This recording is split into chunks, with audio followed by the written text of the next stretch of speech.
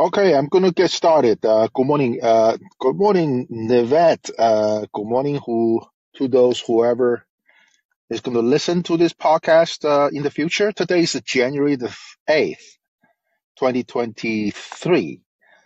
So today's topic is a little bit spontaneous because I started this show in April last year, and based on the incident, I called it the Black Rage shooting. The Black Raid shooting, I started back in April because there was a shooting incident. Now I've kind of forgot exactly where it happened. But basically, someone shot up at workplace five different peoples. So in the US, it is considered a mass shooting when the shooting victims numbers five or more. So surely enough, as we know, in the Ukraine war, Putin declared a Christmas ceasefire because Russian Christmas is on January the 6th, I believe, or the 7th. Well, in America, the gun violence never stopped. They don't take a ceasefire. They actually accelerate. Sure enough, there is another mass shooting. Eight people died. Basically, seven victims plus the shooter who committed suicide. So, as I have said, gun violence is the indicator of how broken our justice system has been.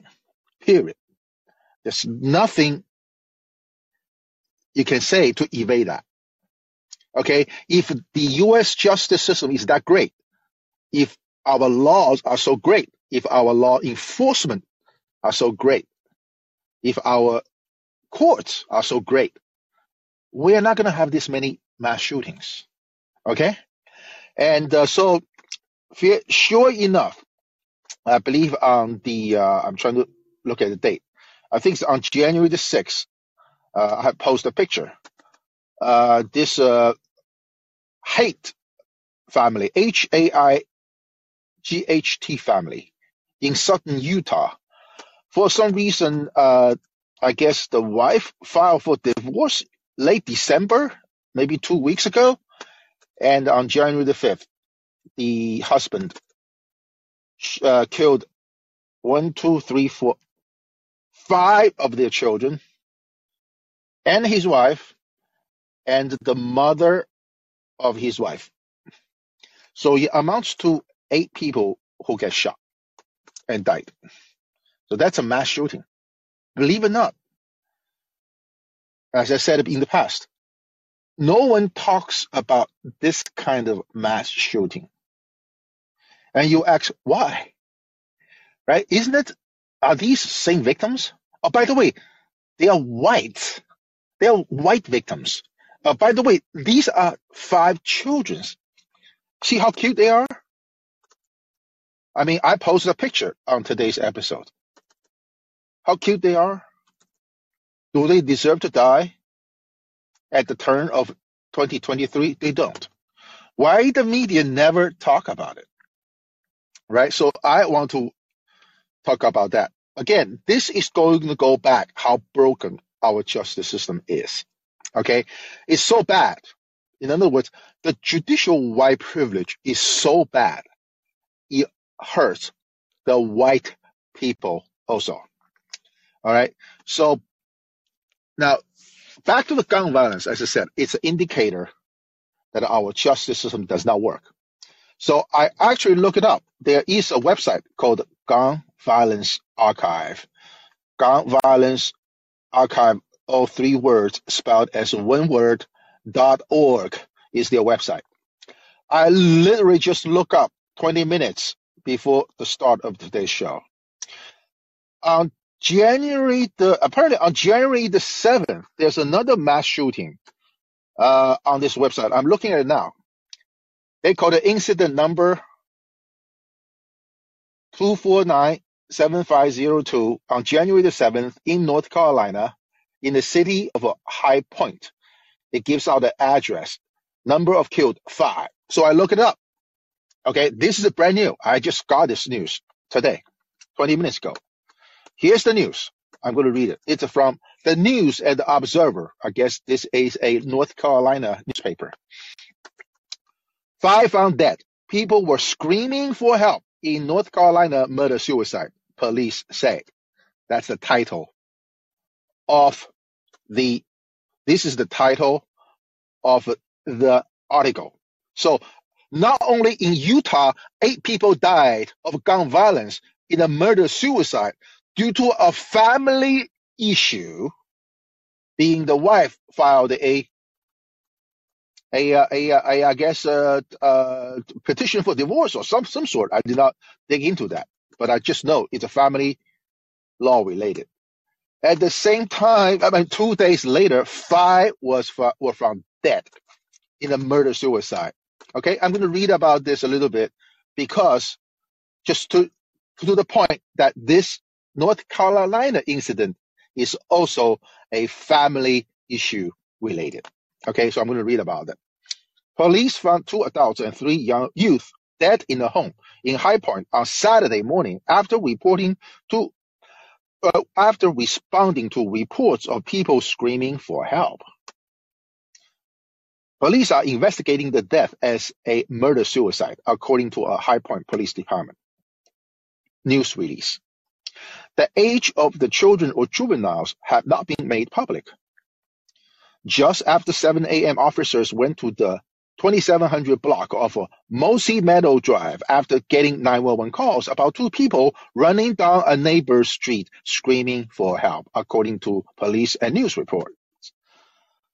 There were 2 adults running down the street screaming that they needed help, High Point Police Captain Matt Jewett told WFMY on Saturday.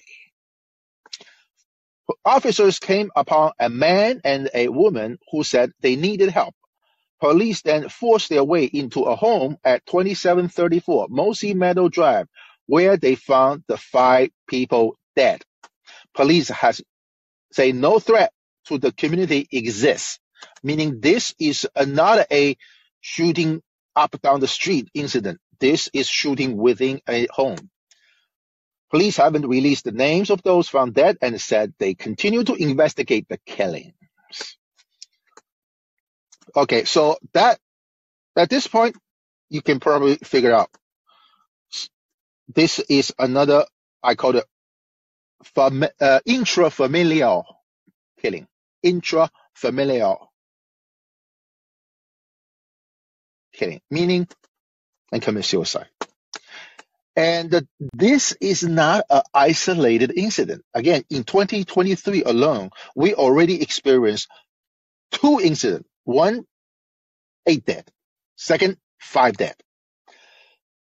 In today's episode, I have posted other links that I just randomly collected of this type of incident. Okay, so this type of incident happens quite often. If you tally up this, those who are killed, they actually amount to a pretty huge number on a yearly basis. Remember this kind of mass killings, the mainstream media usually don't talk about it. I have said already, our justice system is basically it's a platform for the legal profiteers. That means the judges and the lawyers to make a profit. Justice is not what they pursue. Profit is what they pursue. So mainstream media knows very well this kind of mass shooting should not be investigated. Okay? There's a lot of reason for that. I mean, it's too bad William is not on today because I'm going to talk about the Sandy Hook shooting also a little bit. Because something in Sandy Hook they never investigate is similar. So I'll tell you right now. In Sandy Hook mass shooting, as we know, the gunman went to the elementary school, killed a whole bunch of kids and teachers and all that. But nobody talks about who is the first victim. The first victim is the shooter's mother. The shooter shot his mother dead while she was asleep. That is the shooter's first victim. Now, why with all the Sandy Hook investigation, yada, yada, yada, by the state, by the federal, all the hearings in Congress, yada, yada, yada. Nobody asks why the shooter shot his own mother, right? So that actually is somewhat different from today's topic. Okay, so I'm going to talk about today's topic is that the judicial white privilege actually is harming the white communities just as bad. All right. So before I get into that, which actually is going to be short, I want to go through some of the news update. Okay. So one of the news update is about TikTok. I had an episode in the past that talked about this called white ethicism. Ethicism is the word I created.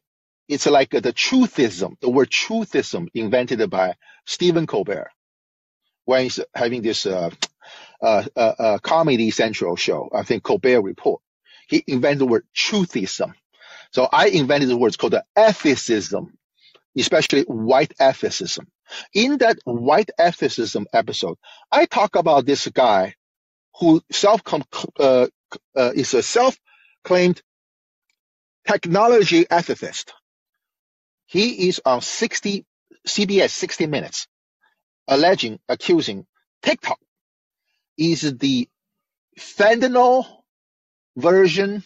It's the digital fentanyl that China exported to the United States. Okay, he called the TikTok version in China is called the spinach version, meaning spinach is very healthy, is very good. He called the American version. By the way, American version is the same with any other country except China, I guess, because the TikTok version is same in Vietnam, in Cuba, in Europe, in America.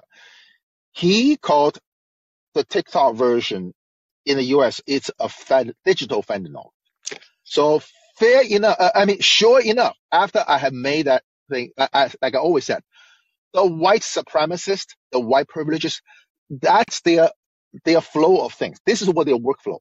They first proclaim themselves to be standing on a higher moral grounds, critiquing other races, critiquing businesses only owned by other races, critiquing the conduct by other races, accuse them to be somewhat below civilized standards and stuff like that. And then they will come up with a law to go after the racial minorities. And when it's needed, they will use violence. They will use guns. Just remember, the colonialism would not have existed if not for the fact that the Western world has a better military power, period. Right? That's how we wipe out the Native Americans. That's how we go to Africa and grab the slaves.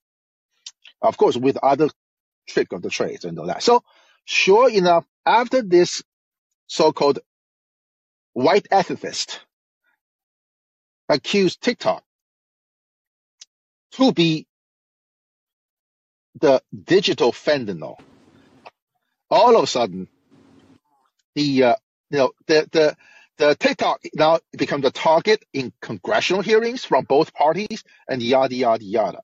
Okay. Now, I want to remind, first of all, what I said is correct. Now, by the way, Trump used to plan to force sale of TikTok to some kind of Western companies or that. Back in the 2020s or 2019s, I forgot what year, a federal judge in the Washington, D.C. federal court stopped him. Okay? So what I'm trying to say is this. When it comes to anti-China policy, when it comes to anti-Chinese policies and laws in this country, all the white people almost all the white parties celebrate that. Doesn't matter whether you're Republican or Democrats. Okay, they just love it. Okay, so let me say it again. Legally speaking, you cannot force the sale of TikTok. But I want to step back a little bit more. TikTok, being a social media platform, was never involved with the censorship of the U.S. Residents who is going to vote in the state and the federal elections. TikTok, being owned by a Chinese company, need not to kowtow to the deep state. In my opinion, we should have a more foreign-owned social media companies, unlike Facebook, unlike Instagram, unlike Twitters. These foreign-owned companies actually have to stand up to the U.S. government and say, no, we don't get involved with your internal affairs. We will never do anything to sway in any direction, up and down, left or right. Who is going to be the next president, or who is going to be the next senator, who is going to be the next governor, and all that. We're not, right? So this is what I always said. The white atheism, the racial oppression in this country since the beginning of this country is never an accident. It is a grand conspiracy by the white supremacists or white privilegists, period. They get it all figured out. It's almost the same exact mode of operation. They first accused the Native Americans not using their land, being a savages. Therefore, they're going to make laws. William have shown me, even religiously by the Christian teaching that it's okay for Christians to take over the native lands, right? And for the African slaves, we the Christian, especially the white Christian, is going there to bring them to America to better their lives because they live in a savage world. So morality wise, the whites must establish that. It's always that workflow. It's always that mode of operation. So it's never a accident. It's not a mistake. It's not a tragedy. It's a crime against humanity, plain and simple. It's conspired. Yes, the records is there. The same with this TikTok. So before I move on to the next one, Nivek, you want to chime in here? Okay. I was just interested in the goal of the topic and what is being white exactly, because that definition kind of sometimes change. Not all people were seen as that racially, because like you have in-group out-group changes, and I think socially constructing is really behind profit-driven motive for power at the end of the day. And people would use social identity constructs in a way to divide and conquer. And I get what you're saying. What could hurt be done at one group could transfer over into hurting another group because they're both in the same boat. Like as if you're doing one thing to hurt black working class, hard working class. Well, there are also hard working white class. I kind of get where you're kind of coming from there, and where yes, I appreciate. laws Yes. in one can transfer into an other. And I kind of see the strategy there. That's how come I don't really focus on identity too much, because identity a lot of times it's constructed to put against an other. Identity is just manufactured. Yes. Okay, let me stop you here. So I think I get your point. So I'm going to separate them, and then you tell me you disagree. Okay. So you asked, I think, primarily two questions. One is that what is the end game of either today's episode of this show? To that, I actually already talked about it in the past. I believe there's a need for fundamental reform of our justice system.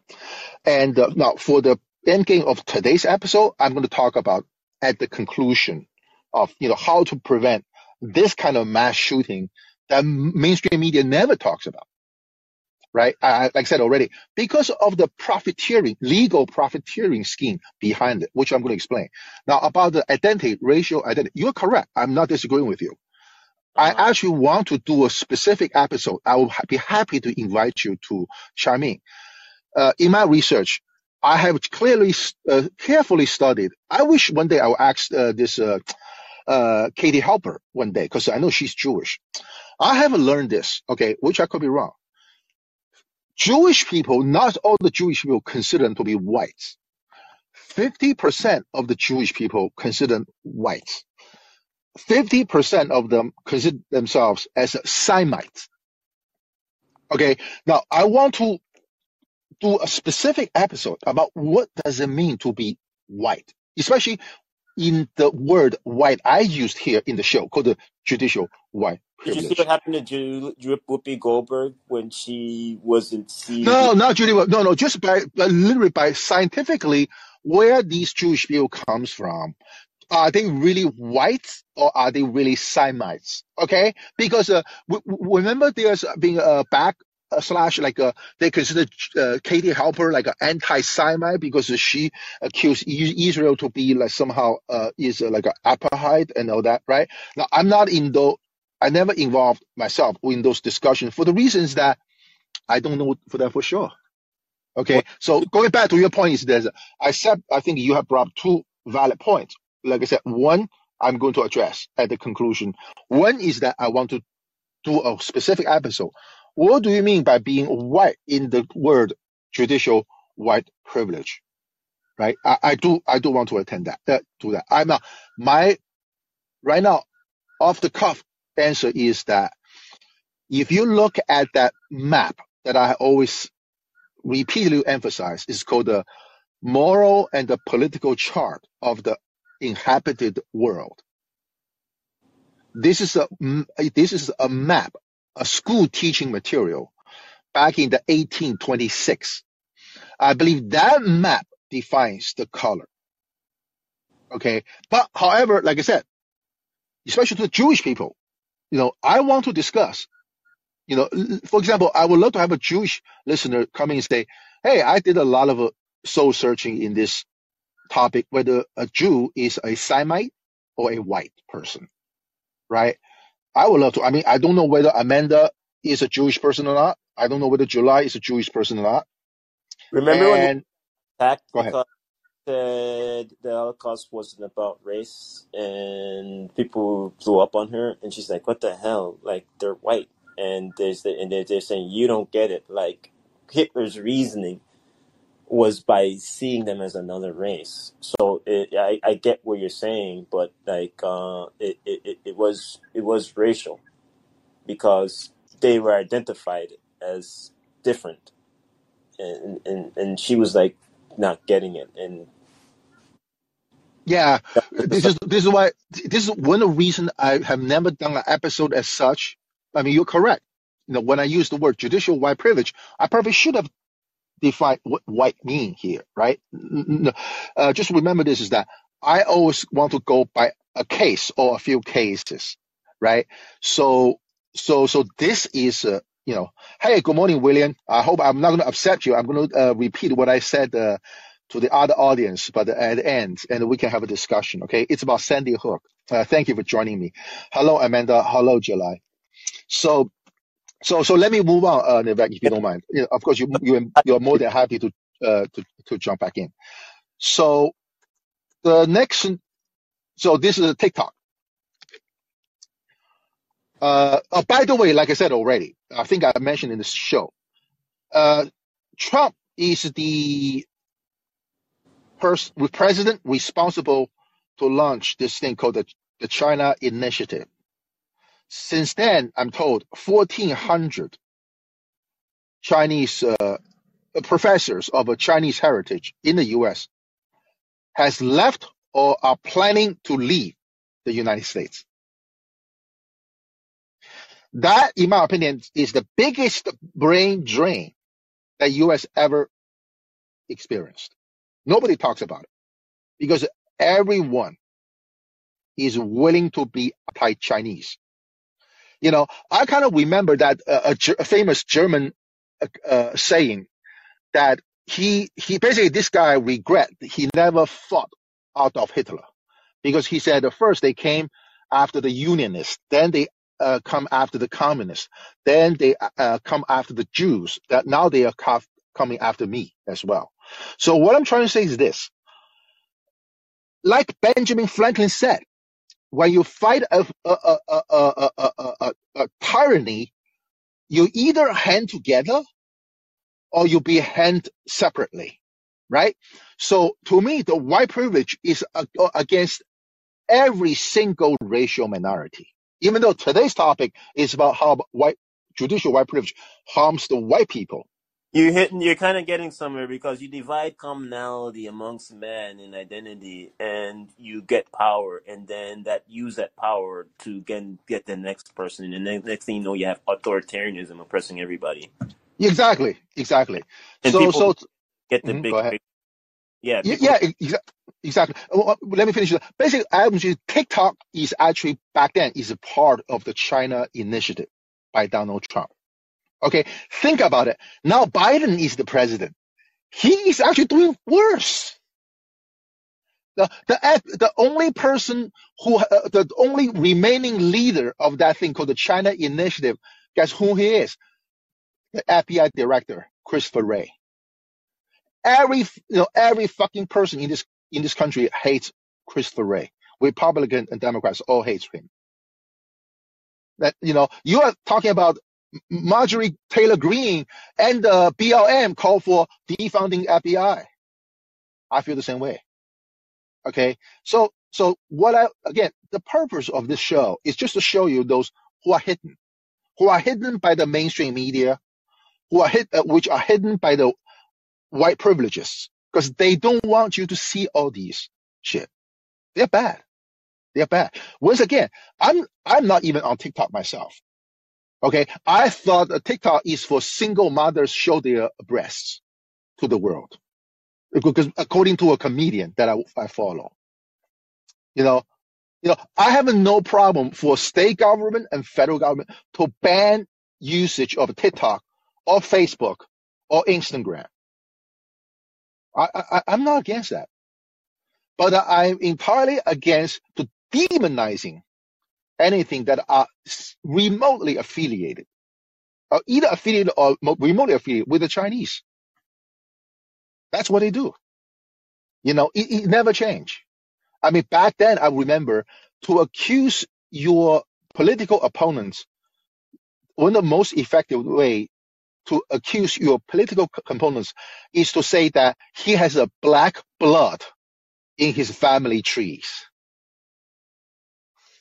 Do you believe that? I mean, this still happens today. Just guilt by association. You are less moral, less legal, less worthy when you are associated with a particular race and ethnicity. That's what these white supremacists does, including the mainstream media, right? So the second news update I want to share with you, which I talked about it already, it's the student loan forgiveness program. Okay, now I think people are waking up. It says that actually is a trick by Joe Biden to motivate young voters to vote for Democrats during the midterm election. And the young voters did come out in droves to support the Democrats.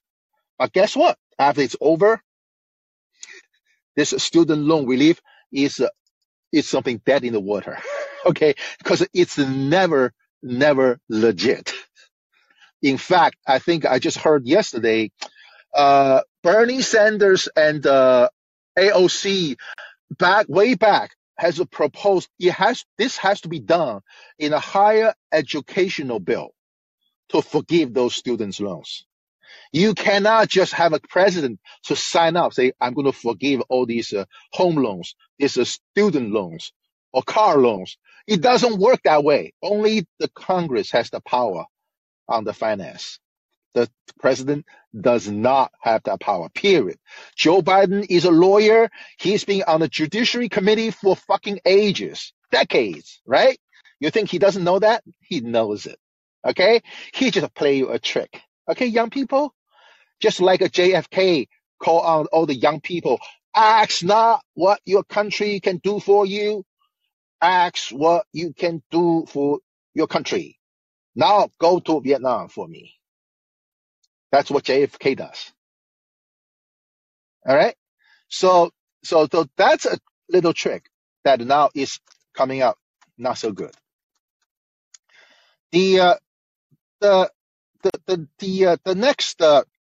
next topic I want to talk about is Kevin McCarthy. Okay, there's a lot of things happened with this Kevin McCarthy's election to be the House Speaker. I enjoy tremendously. I always said I enjoy seeing them fight like hell because that shows the corruption, the absolute corruptness of our democracy. Like I always said, American democracy should be probably called white majoritarian democracy. It has to have that label. It's not that we don't have non-white people. We do. But it is the whites who make the law. It's the whites who enforce the law, and it's the whites to administer the law. Right? The reason I want to bring up this Kevin McCarthy is this.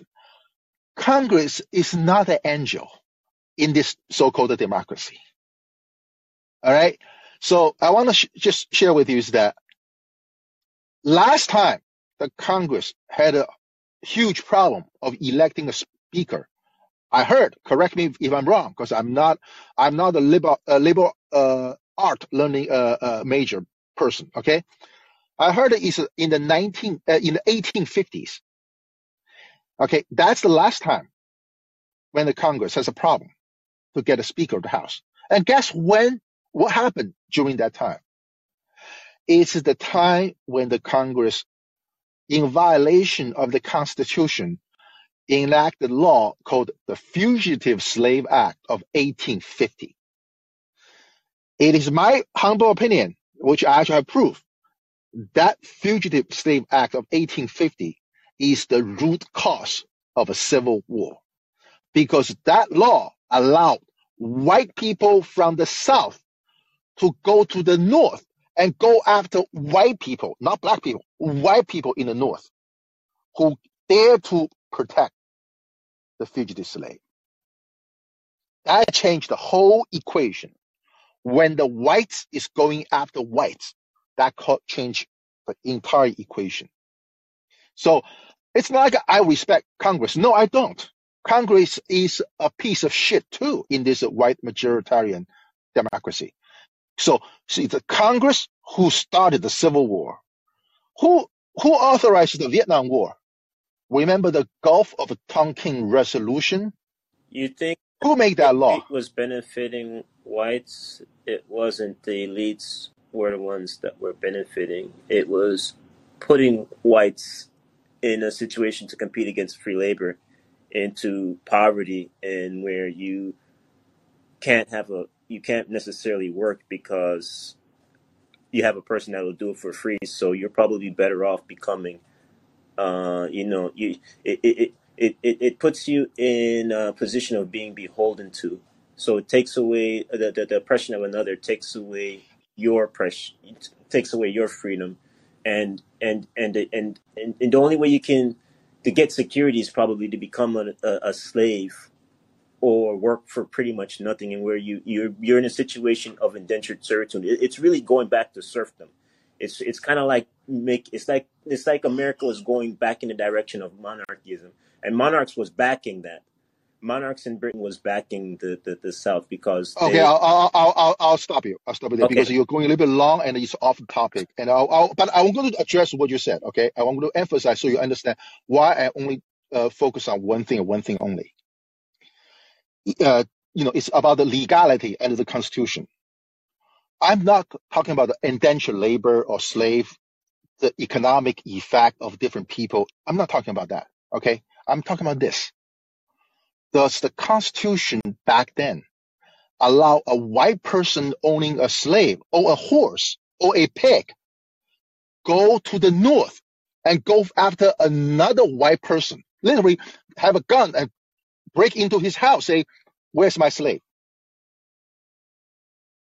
In plain and simple language, the Constitution does not allow a Southern slave owner to go to any home in the North, a white person's home, for his slaves.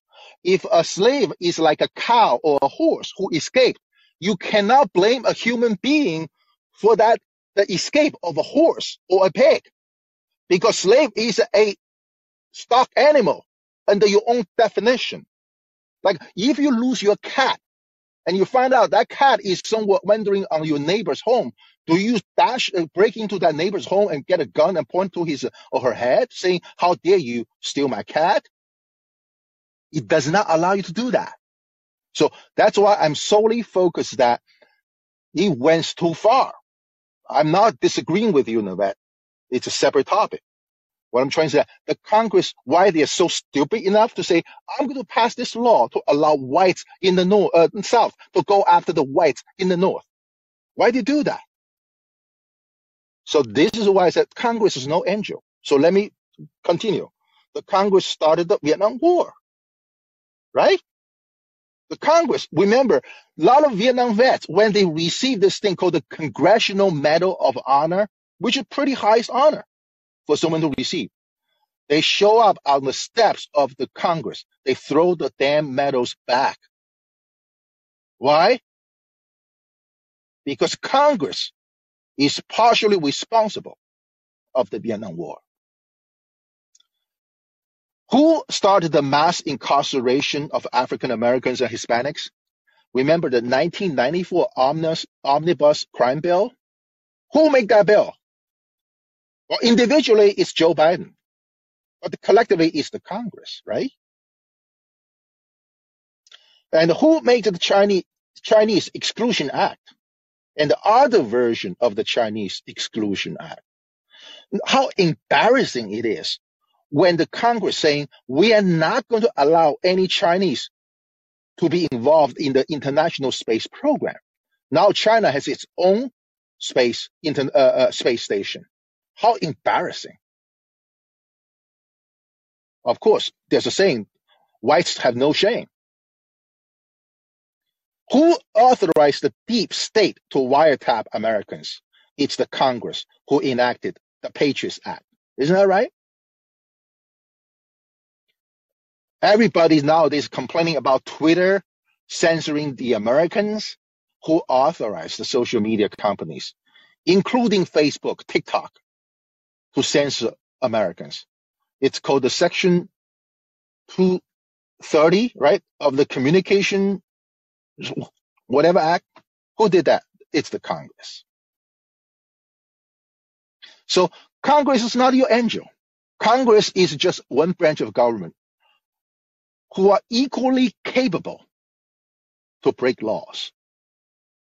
Like I always said, why I want to do this judicial white privilege, not the white privilege in Congress, and why I don't talk about corrupt police, because the judiciary is supposed to be the gatekeeper, the ultimate decider on the legality of things, right? So that's something is what I want to quickly touch on out of this Kevin McCarthy's election to the Speaker of the House. I'm not against Kevin McCarthy, just like I'm not against Nancy Pelosi. They will do what they have to do, right? We people are very upset, especially those Freedom Caucus people, very upset about the insider trading by the congressmen and women to financially benefit themselves. Is that fair? Absolutely not. Remember Martha Stewart, who's had to sit in jail for that? Well, by the way, but you're in the government, it's okay for you to do that, right? How ironic. So, so another news, of course, is go back to this gun violence again. Now, we know that there's a 6-year-old shoot a teacher in Virginia. Again, I want to know what happened. I want to know, like at the start of the show, it's called a black rage shooting. Okay, basically, blacks, in my opinion, are mentally damaged, profoundly, generationally, by the racial oppression. Okay, I have read this history. It's pretty bad. Another group, Native Americans. Okay, we know there's a serious alcoholism in the native on the reservations. We know of that. Okay, so I have said when there's a shooting, that means there's unresolvable grievances by the shooter.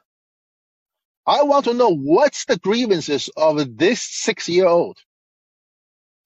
Well, needless to say, one of the episodes I want to do, hopefully with Amanda and some teachers, is this: how do you teach judicial white privilege in a classroom? At what age that is appropriate to teach that? Well, this is what I'm gonna guess. This case, this is totally my guess. Okay, I can be entirely wrong. Maybe this 6-year-old find out it's always the teacher who make the rule, who enforce the rule, and who adjudicate the rule in the classroom. Okay, so this is where I have said earlier, in a white majoritarian democracy, it's always the whites who make the law, always the whites who enforce the law, and always the whites to administer the law. Maybe this kid got upset. I don't know. I'll find out. But for a 6-year-old to shoot the teacher, that's really, really some serious grievances there. We're going to find out. Right. So today, going back, is the white victims of this judicial white privilege. And I have said earlier, this shooting in January the 5th, this year in Utah, where 8 people died of gun violence, plus 2 days later in North Carolina, in January the 7th, which is yesterday, 5 people killed by guns under the same circumstances. Can I ask you a quick question? Let me finish this, and I'll get back to you, okay? Because I'm almost done with the introduction. So I want to talk about very, very frequently used word in the international affairs. It's called the decoupling. Okay, Naveen, I'm going to ask you, what's another word for decoupling? Separate. Any other? Yeah, go ahead. That's not the exact word. Anyone who can post your answer in the chat. What's the synonym of a decoupling? Separate. Anyone? No. That was wrong. William, you're close. You're actually close. You're like 85% there, but that's not the word I'm looking for. Okay. Well, I want to respond. Mace, 47 minutes. You're still done with the intro? Yes, I am, because a lot happened. 8 people killed in Utah by guns. Mainstream media is not reporting it. 5 people killed in North Carolina yesterday. Nobody talks about it. And the root cause of those are actually pretty straightforward. Okay, that's going to be short. Okay, so now I'm going to talk about what's decoupling means. The U.S. want to decouple from China. The West must decouple from Russia. The other word for decoupling is called divorce. That's my favorite word. It's my favorite word today. Okay, so it almost seems like the mainstream media loves to have a people and to have a country to decouple among each other. The more decoupling, the more conflicts, the more death, the more losses, and more news to report. I'm trying to be a little bit a smart ass here, okay? So decoupling, it's just the same thing. It's called divorce in your personal life, okay? It ends up in the Ukraine when West is decoupling from Russia and set up its own white civilization, separate from Russia, separate Christmas and all that. It's called decoupling. It ends up with mass killing on the battlefields of Ukraine. In this country, internally, as if it's a chicken come to roost, in this country, when we decouple, we kill each other. All right? So it seems to me the West really loves decoupling and divorce. I do know the divorce lawyers love that. So does The Russia, courts, though. I'm sorry? So does Russia, though. I know, but I don't know whether Russia will do this kind of killing. I call it intrafamilial killing. Okay, so I'm done with my introduction. William, thank you for joining me. So I want to tell you one thing, right? Because I don't get upset, William. I want to give you it's about Sandy Hook now. Sandy Hook is a mass killing, right? We know that. So I know, William, you don't believe Sandy Hook ever happened. I respect your opinion, but I want to show you one angle. Feel free to call in. Neva, I'm going to make you a speaker so others can call in. I want to ask Just hold your horse, Neva.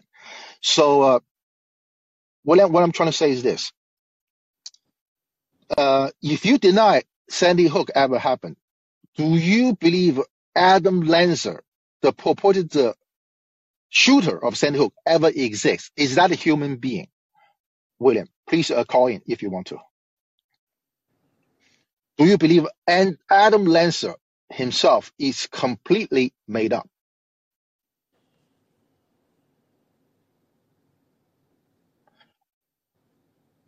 Nivette, could you make yourself the Nivette, please accept to be the speaker so William can call in, because I want to have a conversation with William. Okay, now I'm going to take you, William. How you doing, Peter? Can you hear me okay?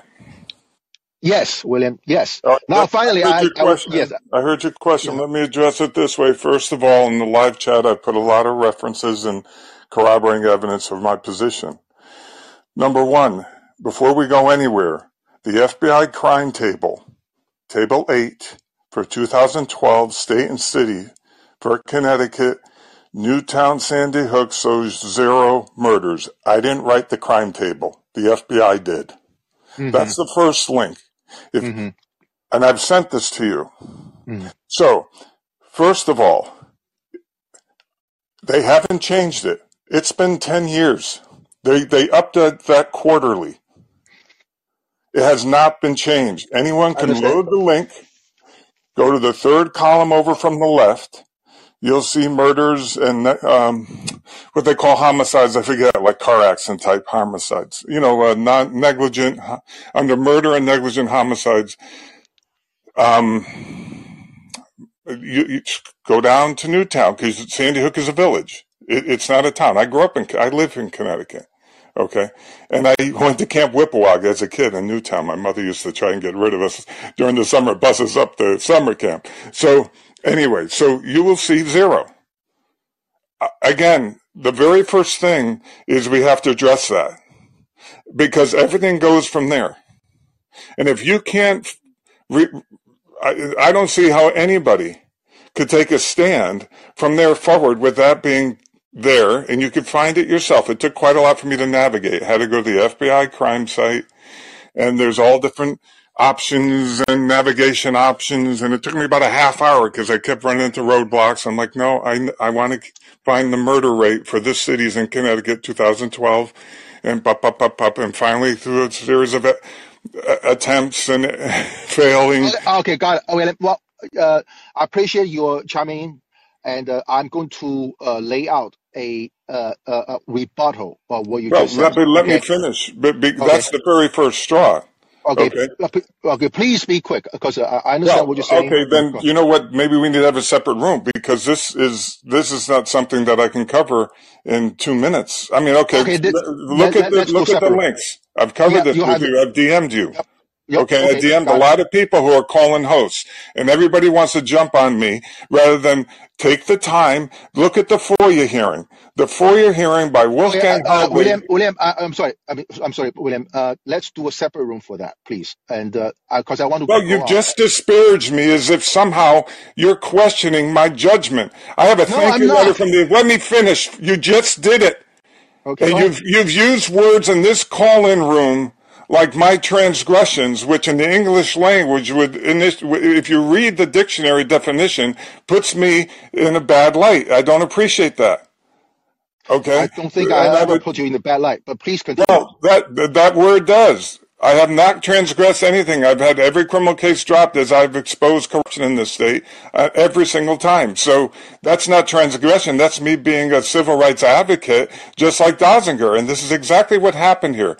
So at any rate, you want to carry on and then you want to pick up with me later. I could break down the FOIA hearing line by line. I could break down the statutes that are Yes, violated for that statute actually is my limitations. purpose. I It could, is my purpose. It is my purpose. Right, but If you you, don't want to talk about the legal aspects and the statutes, but you want to come up with a blanket statement based on, how about the Smith Monetization Act of 2012? You want to address that one with me? Let's go there, because that's not all not about now, not now. domestic propaganda being initiated and signed into law, into legislation when they lifted the ban on the Smith-Mundt Act of 1948, which prevented domestic propaganda, which of course they did anyway. But now Obama signed the Modernization Act 2012, the same year Sandy Hook, baked into the NDAA of 2013. I mean, wow. Okay, so what do you want to talk about? I would like to continue, and we can catch up after this, if you don't mind. Well, but take my name out of your disparaging comments as if I'm assessing Sandy Hook. Start with the FBI crime table. When we talk next, I request you do a room on this with me and make it public. Oh, no problem. Thank you. No problem.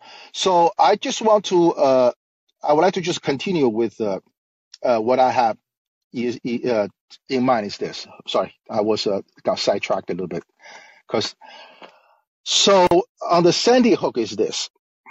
I'm actually first assume that the Sandy Hook Elementary School had never experienced a mass shooting and no one died there. Okay, I want to make that assumption first.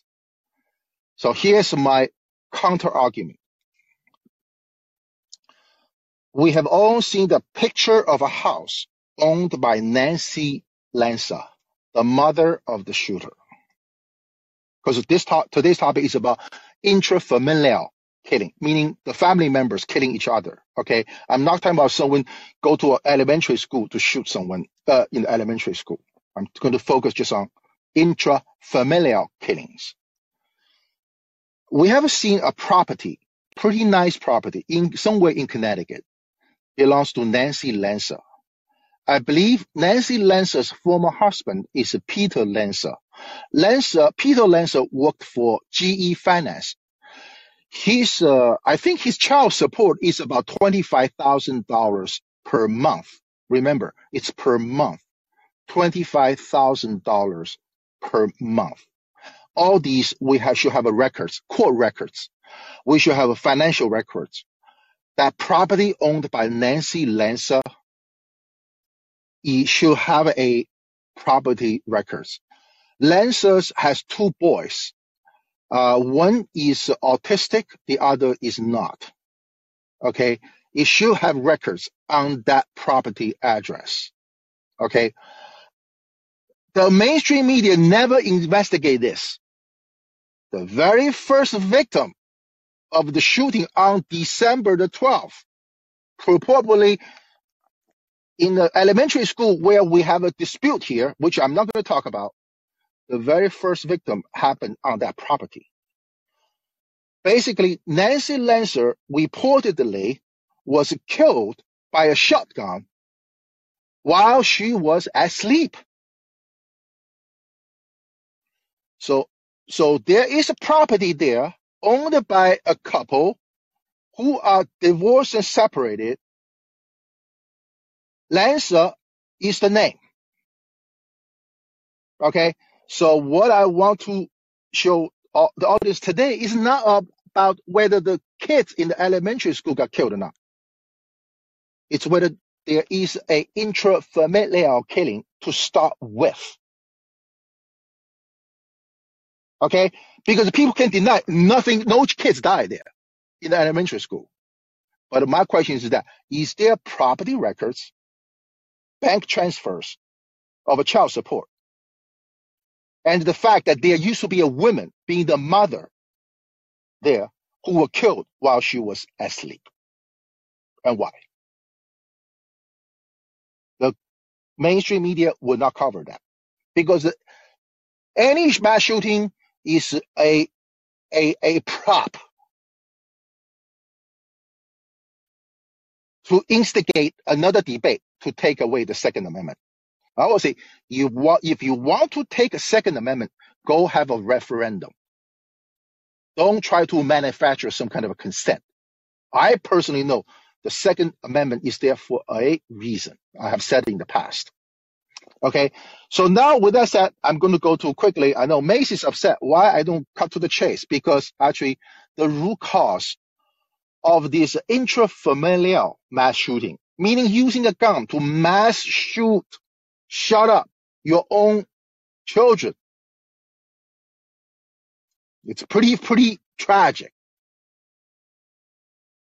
It's very, very deviate, right? How'd that happen? So I think, I don't know whether I posted it out. You can Google it. If you go to Amazon.com, you can Google this book. It's a Kindle version. It's an electronic version. It's called the Judicial War on Man. Judicial War on Man. I want to emphasize, during this show, I don't take sides. Okay, I don't take any sides. If you're a conspiracy theorist, whatever, fine. I will hear your theory, but I'm not going to take sides. I will have my own critical thinking. Okay, so I don't take sides. So this guy wrote a book, Dr. Nelson, Eric Nelson. He wrote this book about so-called basically abuse, judicial abuse in the family courts in this country. Okay, so he you can just look at, he has some podcasts, he has some YouTube, Eric Nelson, Nelson. His book pretty much explained it all. Remember I said earlier, it's all about decoupling. This is what the US is doing, what the West is doing. They're willing to, especially for the Europeans, they're willing to, import liquefied natural gases from the US at much higher prices, and just for the purpose of a decoupling, right? We all know that. Like I said before, and so there's only 2 points I want to talk about the root cause of this intrafamilial mass shooting. One, it's because so-called unlawful expansion of judicial power. So what happened is this, that Eric Nelson's book, because I personally have a communication with the author of this book. So I kind of know exactly what he's coming from. So basically is this. As a part of the crime bill in 1994, by the way, which is responsible for the mass incarceration, there is another bill. It is a component of the bill. Let's call it domestic violence component of it. So domestic violence, meaning it's a violent act, violent crimes committed against your own family members, especially the spouse or the children or that, right? Here's the funny part. Domestic violence is a crime. For any criminal conduct, criminal offenses, is the perpetrator, the defendant, entitled for a jury trial? You will say yes, according to the Constitution. I got news for you. A lot of domestic violence cases are adjudicated by no other than a single judge. It's called a bench trial. A single judge is going to find whether a perpetrator, regardless whether a man or woman, black or white, is guilty of a domestic violence act. Think about it. Why? The founding fathers said clearly, one of the major items of a Bill of Rights is that everyone is entitled to be tried by his or her peers. Is that right? It's not a judge to adjudicate the facts. It's for a jury of your peers to adjudicate whether those facts supports a conviction of a domestic violence. As soon you was if you were a domestic violence defendant or perpetrator, suspected ones, and if a judge found you to be guilty, then the judge can put something called a restraining order on you. That will involving you will be losing maybe your house, your cars, maybe your jobs because you're convicted of a violent crime, right? Or your children. Is that right? Your children too. So based on this guy, Eric Nelson's book, so the entire mode of operation is to have a judge have that unlawful power to be a jury, to find someone to be guilty of a violent crime. In other words, if you go on the street and beat up a stranger, make sure that's a stranger. You don't know that. You don't know that person. It's not your wife. It's not your girlfriend. It's not your boyfriend. You go out and beat him up. You beat her up. The proceeding that happened to you is going to be a trial by jury. You know that. We all know that, right? However, if it's domestic violence, it's going to be mostly trial by a bench trial by a judge. This is how these people, remember, this change, first of all, is unconstitutional, right? But think about financially, always follow the money, right? What it will be good for? To whom this change will benefit? You guessed it right. If you guessed, it will be good for the judges and the lawyers and the bar associations. Because remember this, it's only by a jury trial the power of the judgment rests with people, not a trade group, not a somewhat appointed, not even elected judicial officer. It rests with the people, your peers. So that in a nutshell is what happened. So guess what? When apparently this is a Utah case, what I heard is that this the wife of this shooter filed a divorce petition, something with the court, in the last week of December.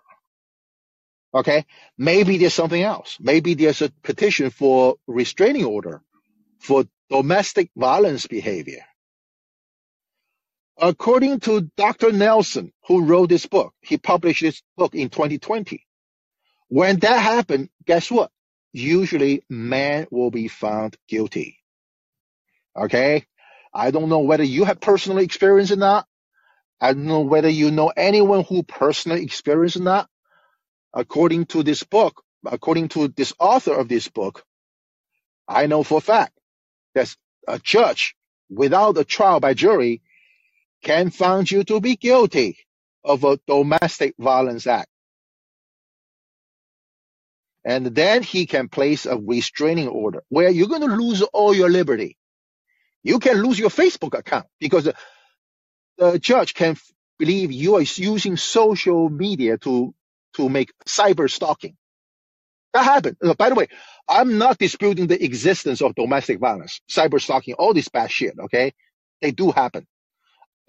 Remember, just like Nivek, like I said earlier, I'm not questioning the economy of slavery. I'm just saying legally, procedurally, for the due course of a law, can you convict someone of a violent act, domestic or not, without the trial by jury? So that is, Brady, I'm going to take your call. Just give me a few minutes. I want to finish up because, like Mace has questioned why you're taking so long to do your introduction, solely because the root cause of this judicial white privilege phenomenon is straightforward. Okay? It's basically, it's straightforward. So now I have explained in this domestic violence restraining order thing, there is an unlawful expansion of a judicial power by taking away a defendant's right to a trial by jury, right? This is why I want to go back to this.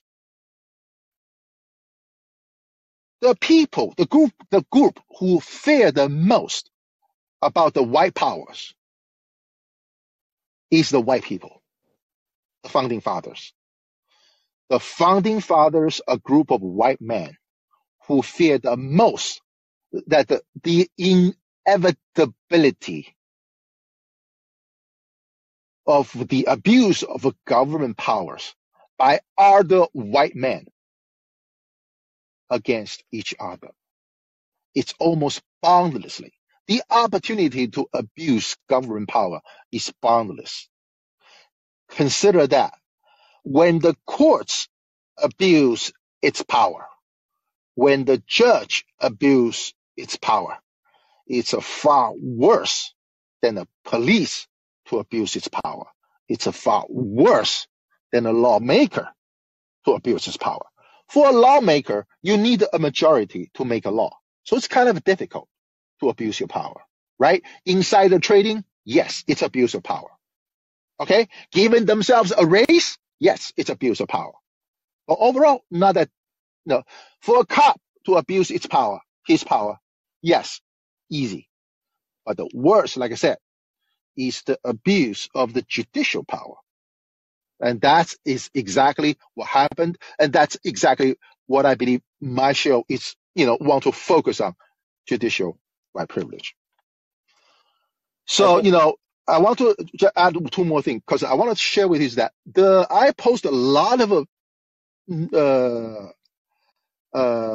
incidents of this mass shooting, mass killing using knives and all that, of killing someone's own children. Okay. There's two items I never talk about because I lost track of it because there's so many of them. Okay. I know there in one of the southern states, there is a Vietnamese, a father who is from Vietnam, who was traumatized by the Vietnam War, who married a white woman and went through some kind of a divorce. And what he did is not using guns.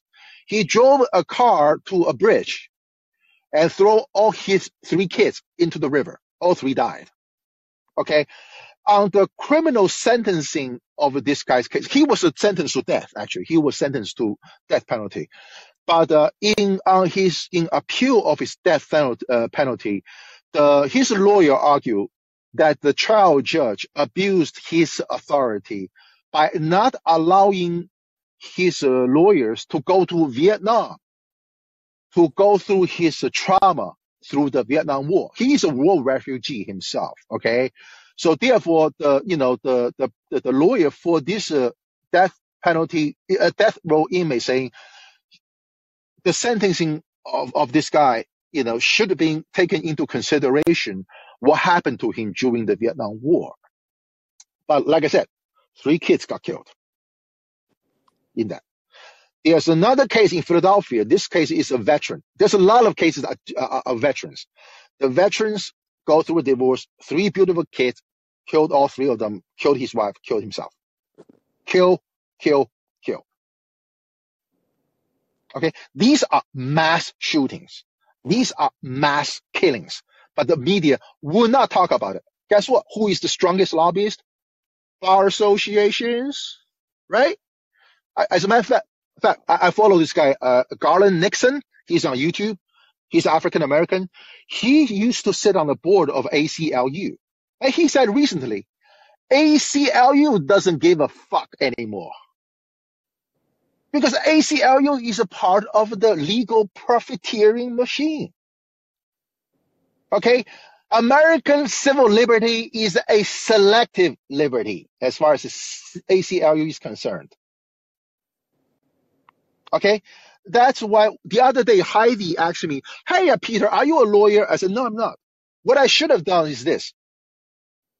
It's only because I'm not a lawyer I can say this kind of shit, that I can talk about this kind of shit. I'm so glad one of the other guy who has a lineage from Arabic and African American. Basically, is Ari. He's on calling too. He's a big Trump supporter. He has a show called the Lawfare, LAWFARE, law as a warfare. Basically, I have the same boat with. I'm in the same boat with him. Laws are weapons of oppression. Law is not a venue for justice in this country. Law is a vehicle for profiteering. Law is not, never a scale for justice. Okay, so now before I go to a conclusion, I'm going to take some phone calls. Now, William, I'm going to make you to be the speaker. Okay, so just be mindful the fact that you will have your rights to speak your mind in a separate episode. Because today's show is about the white victims of judicial white privilege, and I do want to make a Brady the speaker too, if you don't mind. Next caller, sorry, Brady, go ahead, unmute yourself. Oh, okay. What's up? Hey, yeah, yes. I missed the first part of it, but I think I might qualify as someone who's been the victim of a white victim of judicial white privilege. I was in a car with someone going to Kerrville for a music fest, and he had a bunch of drugs in his car. I told him, hey man, maybe you should put those in your glove box, blah, blah, blah, long story. So I got him to put all his drugs in the box at least so that so they wouldn't be out in the car. And then he started driving like a maniac, started fighting with people on the road, got the cops called on us. And I had given him a container of mine to put his drugs in. And I think the cop, when he pulled us over, he was like, first of all, the guy signed a search warrant and handed his keys over. And the cops opened his glove box and found the drugs, right? So the cops hold his drugs. They're like, whose drugs are these? And I'm like, oh, those are not mine, obviously. They pulled them out of his glove box. And he goes, oh, well, are your fingerprints on here? And he goes, oh, so your fingerprints aren't going to be on here? I'm like, well, the box is mine. The box was mine. I gave it to him. And he goes, oh, good enough for me. And they arrested both of us. I was like, fuck, shouldn't have said anything, But anyway, I figured in court we'd get it all figured out, no problem, and I'd be fine. But what happened was I got a court-appointed lawyer for my cannabis charge, and I paid for an expensive lawyer. I spent all my money on the federal lawyer for the federal charge of the mushrooms. And my court-appointed lawyer threw me under the bus because he had a better... Typical, yes, sorry. I enjoy hearing this story. Go ahead, sorry. Your lawyers throw you under the bus. That's so typical. I mean, it's done to so many African-American defendants, right? But go ahead, sorry, go ahead. No, that's exactly what happened to me. Just because I chose a cheap lawyer for the cheap charge, he was able to throw me under the bus for the cheap charge. And because I got charged with the cannabis, I was automatically charged with everything else he had, including pills that he had a prescription for. But the guy that was driving the car had a prescription for the pills that were in the box. But he didn't have, for whatever fucking reason, he didn't have his bottle with him. So they were just leaving there. So even though this guy had a prescription for the shit that was in there, and it was his shit, obviously. I mean, I don't know. I got thrown on the bus, had to do felony probation, couldn't smoke weed for 5 years. That was probably the hardest part.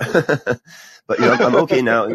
But it was pretty fucked up. And then also I've been the beneficiary of white privilege as well. When I was growing up in Helotes, I'll make it quick. I racked up $2,000 worth of traffic tickets in my hometown. My next door neighbor was the chief of police. So I walked into his office with $1,000 in my pocket, ready to try to make a deal for just pay half of it, right? I walked into his office and he goes, "Oh, what's up, Brady?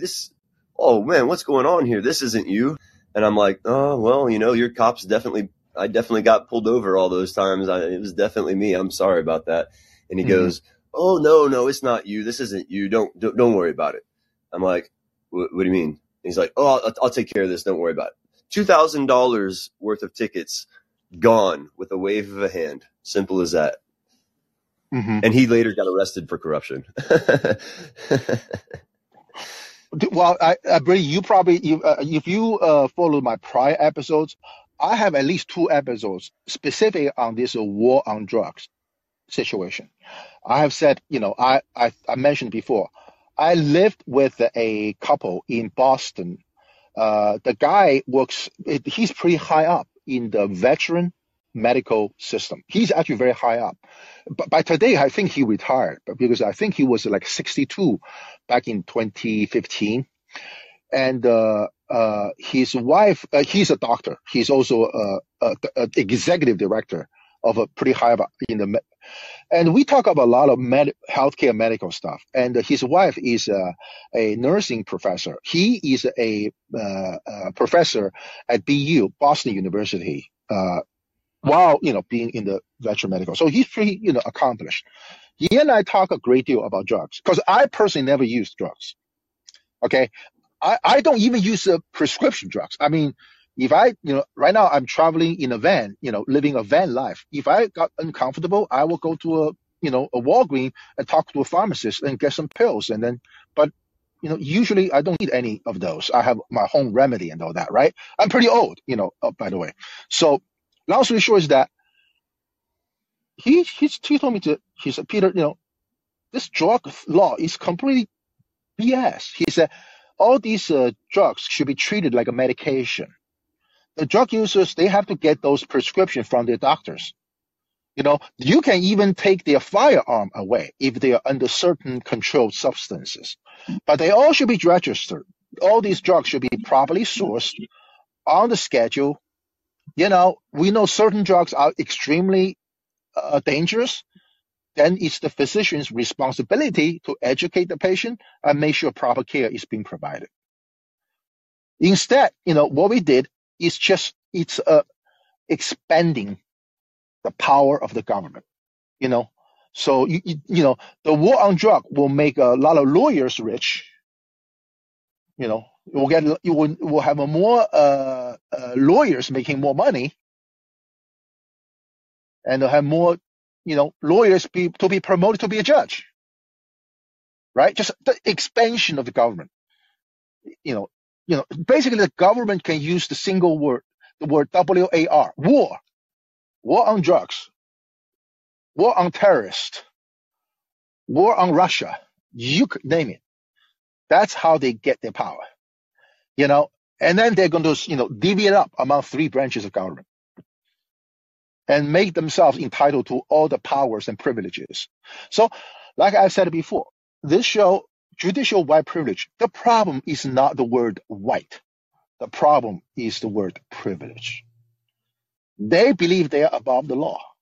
They believe they can get away from the Constitution, saying, let me be that jury to issue a restraining order because one person, against the Constitution, can find this defendant guilty of a violent act against his own families. That's bizarre. Oh, by the way, it's only in America, by the way. Because at least what this guy, Eric Nelson, the author. By the way, Eric Nelson, what I heard, he is a former police officer. He is also a former Marine. He has a PhD from one of those California universities, maybe in San Diego. And I heard that he's now trying to get a JD, a law degree. He's definitely a learned man. Again, I don't take sides. I don't, just to believe everything a single person will tell me. But he has told me this.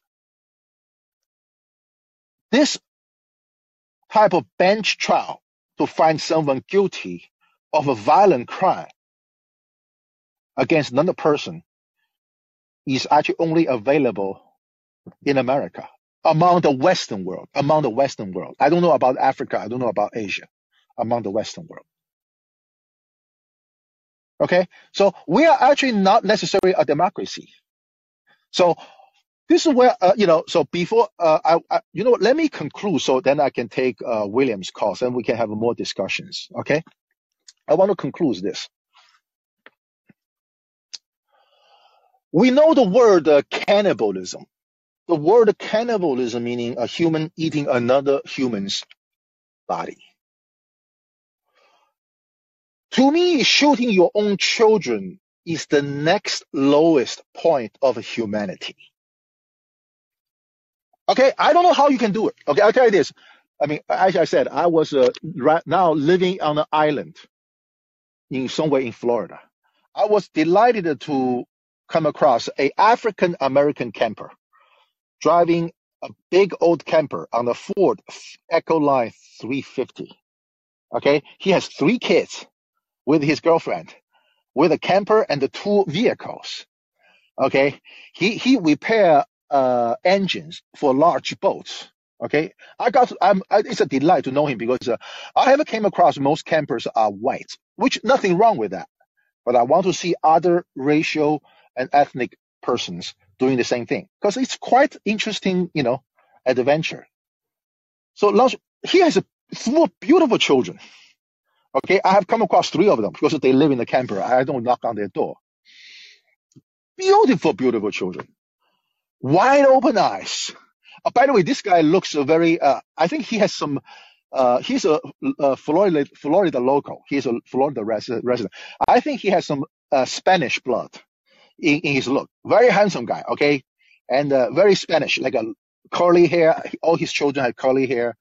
And, long story short is that going back, to point a gun at your own children and kill them 5 in a row is the next lowest thing a human being can do besides cannibalism, okay? And this happens in America frequently. January 5th, Utah, 8 people dead. January the 7th, North Carolina, 5 people dead. Remember that. Why the mainstream media never talk about it? I'll tell you, there's a federal law called the Child Abuse Prevention and Treatment Act. CAPTA. Let me repeat, Child Abuse Prevention and Treatment Act. This federal law requires each state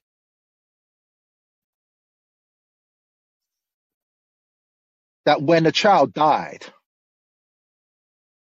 from abuse, they must provide a full account of what happened. And publish that. I like that law. I don't know how it's enforced. So let me repeat. This federal law requires when a child died from abuse anywhere, the state government must provide a full account, a public full account of what happened. Okay. Under the same spirit, can we have again, this is called the child abuse prevention. What about child death or child gun death prevention act? 5 beautiful children, white children, died. What happened? Anyone? Can we have a requirement when someone in Connecticut in the early morning point a shotgun to his own mother and shoot her to death? Can we have a full account, regardless whether it's a Second Amendment or anything else, what happened? Can we publish those reports?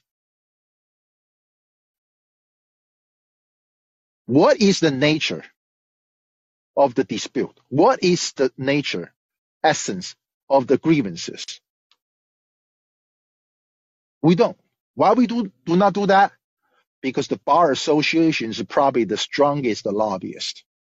They are stronger than the pharmaceutical companies. Okay, believe it or not. Let me briefly talk about pharmaceutical companies.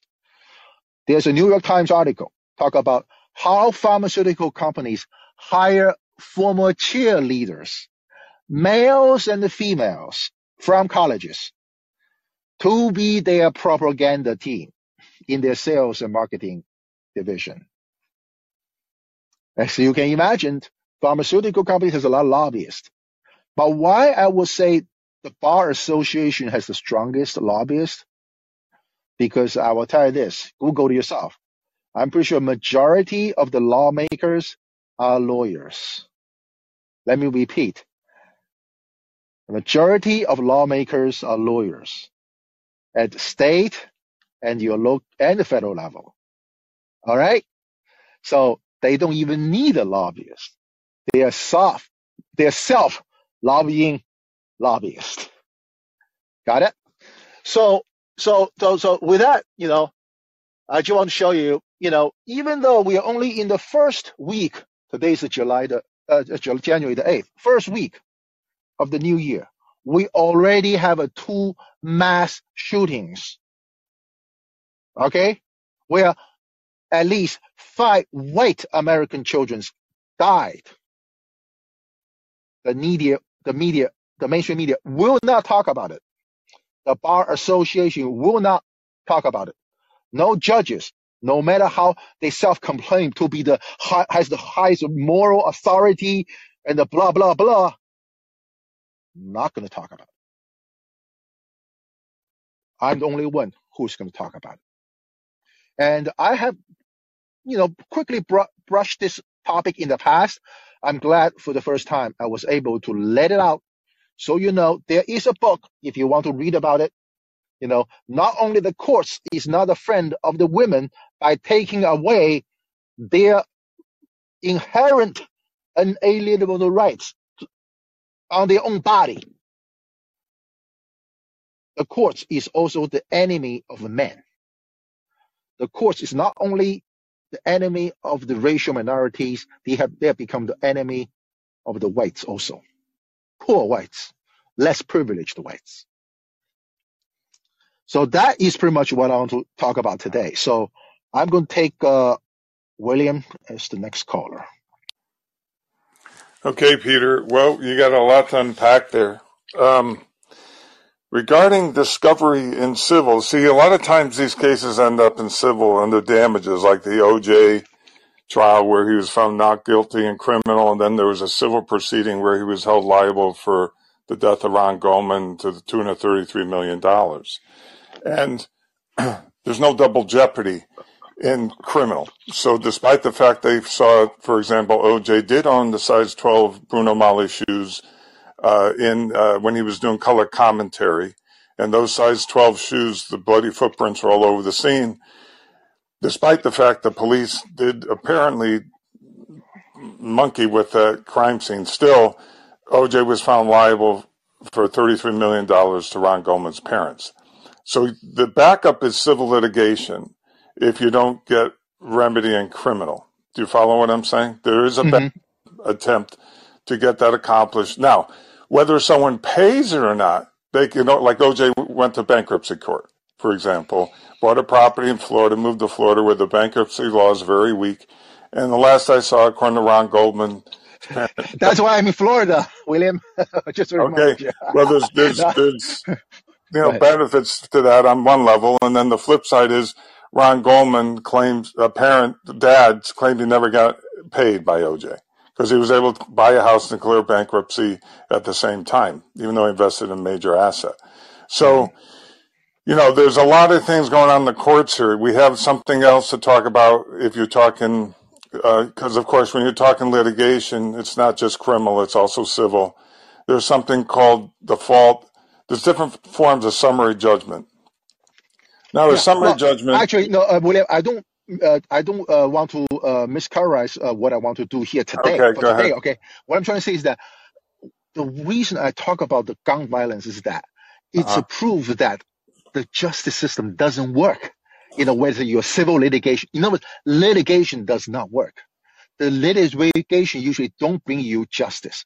The litigation is a lawfare. It's a political tool in this country, and that's why this guy in Utah, he must have decided, say nothing's going to come out good as far as he's concerned. He's going to get a restraining order placed on him. Like, I'm speculating here, okay? But based on what Eric Nelson has shared with me, he will get a restraining order. He will be kicked out of the house.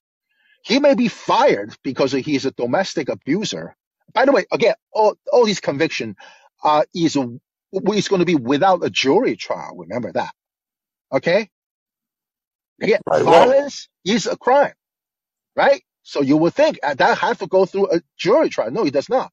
So he went up, just use a gun to seek justice. And I have always said, I don't condone any violence. I have said Ukraine war, ironically, is the Minsk agreement is not agreement. It's a sham. In domestically, it's the same thing. Our law is not to be obeyed either by the government. So these people, all these shooters, they just believe gun is the only option. And that's sad. This is what I'm trying to say. So I'm well, not trying to go, this judge, order summary judge. I don't give a fuck. I truly don't. Because all I know is this. It is, as I laid it out, as long as this archive, this website, again, it's called the gunviolencearchive.org. One word, gunviolencearchive, one word, .org. You just look it up. No, because I tell you this, you look at the column called the number of killed, right? By definition, 5 and over is called the mass shooting. You just go by them and then find out which ones are not being reported or discussed on CNN or MSNBC. You'll ask, why?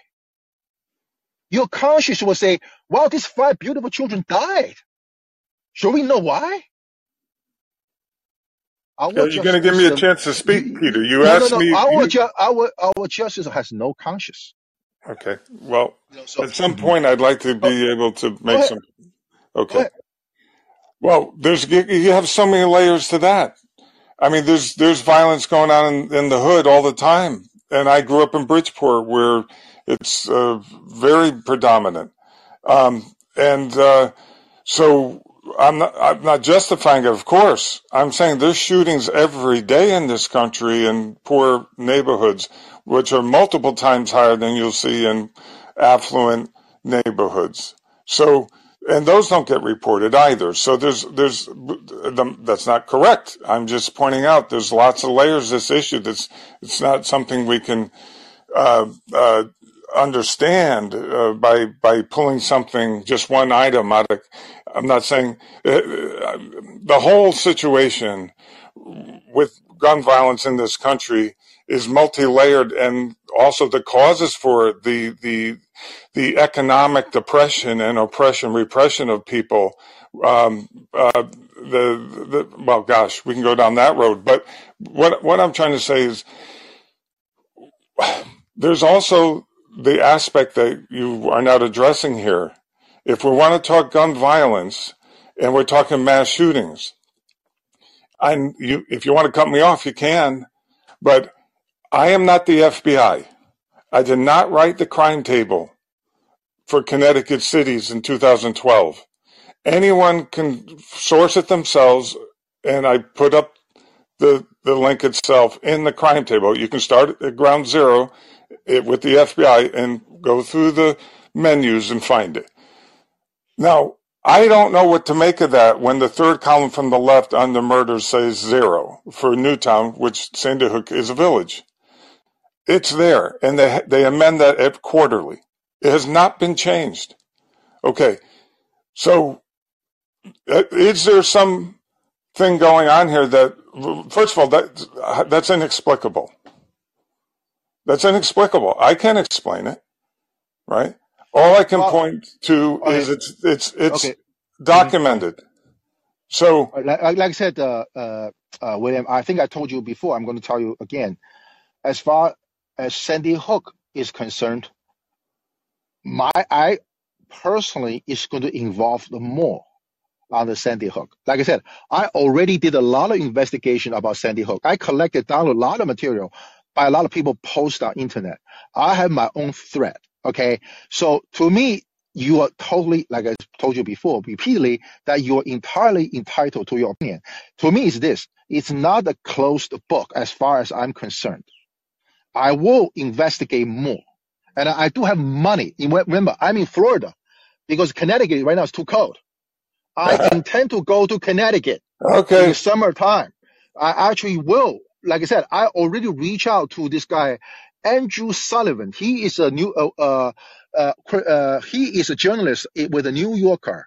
He interviewed Peter Lanza, the ex-husband of Nancy Lanza.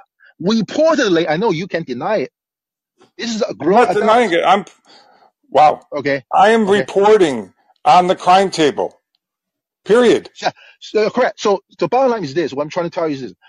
It's not a closed book to me. I'm going to look more into it because I already collect a lot of material. I already said there is a person criminally responsible for that. And he right now is in New Zealand. Okay. I said already. I will name his name. Okay. So let's move on You with want to that move on because from that? Okay, let's talk about today, the international what criminal courts then.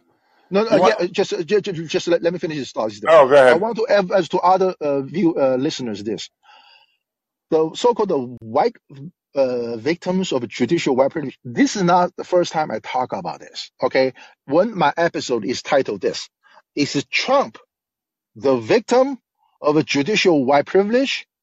In that episode, I concluded yes, Trump is also a victim of judicial white privilege. Like Brady, I know he's gone. Brady has said, he being white, he believes he is wronged by a judge, but he also, acknowledged he received certain benefit because of his skin color.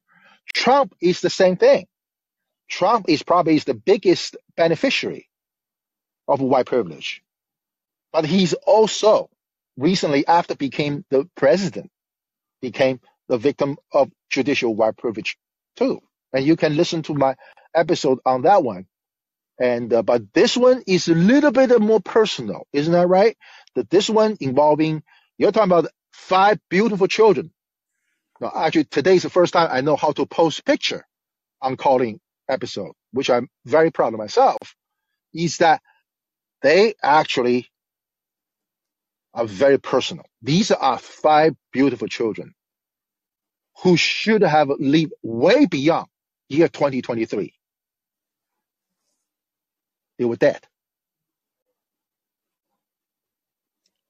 right? So no, we can talk about a whole other bunch of other things in the future, no doubt about it. And like I said, my door is always open to anyone who disagree with me or who even discourage me or disparage me. I'm Chinese, remember. I have that thick skin. Okay, there are law in this country specifically said Chinese must be excluded from this land. I'm still here, by the way. So you can feel free to disparage me, insult me, do whatever, because you actually get me more excited. Okay, so no, I'm all good. So I think William, you want to talk about Ukraine. I'll be open to that. Well, And go ahead. well, first. Whoa. Mhm. The U.S. government sanctioned the International Criminal Courts. Do you remember that? Where it was actually Mike Pompeo made a public statement that we basically inferring that we would attack the International Criminal Courts with military force if any U.S. soldier was brought before the U.S. Criminal Court or any action by the Criminal Courts. Do you recall that sanctioning? That's official. I mean, what kind of a government refuses to even be held in any way through international litigation on international crimes against humanity? The United States, right? So I put a link for that in the live chat. I'm not Yeah, making that yeah, up. Yeah, Okay. So you're right, William. Yeah, appreciate it. Again, I always appreciate your input, and I welcome others' input as well. Being criticism, I think who criticized me the other day, big time. I forgot. Shanaf or someone else. Like I said, you can criticize me. Don't feel bad. I don't take I, it anything personal. I, And while going back to the international course, I have learned recently when I started this show in April of last year, I intentionally want to limit my topics domestically because I actually believe back then the Constitution would not step outside the boundary of the United States, right? It's a very reasonable assumption. But now I have changed my mind is this. What I found out is this. When the US government does not follow the law within its own boundary, it does not follow the law anywhere else. So for that reason, I do sometimes blend in whatever US is doing outside of the United States that are just as unlawful as hell as they're doing here. So yes, I'll be more than happy to talk about those things. well, can I? Okay, I'm going. Pardon me. Clearly, what I'm saying is that the U.S. government's behavior is consistent, whether it's dealing with international courts or our own courts. I don't think we can discuss the action of our government without including the Smith Modernization Act of 2012, which lifted the prohibition for domestic propaganda that the State Department can. And by the way, for that to happen, the media has to be on board. So that's. Oh yeah, yeah. Oh yeah. No. Actually, you have repeatedly bring it up. I mean, it's a great point. Okay, William, because this is where I said this. Congress is not an angel. Congress is made of lawyers mostly. You go Google.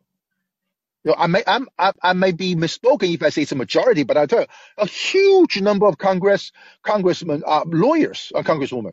You go find it. Okay. Second is that this is what they started the Fugitive Slave Act. They authorized the Vietnam War. They authorized social media companies to censor you, right? Like you said, this 2012 law is allowing the prohibit so-called propaganda, right? But who the hell decide when First Amendment protected speech is a propaganda or not? Right now we know not only the Homeland Security Department of Homeland Security wanted to have a disinformation governance board. The FBI already have a disinformation squad, right? I pointed out already. So yeah, what you said is totally true. Okay, can I talk about free speech, federal free speech case Sure, laws? sure. Go That, ahead.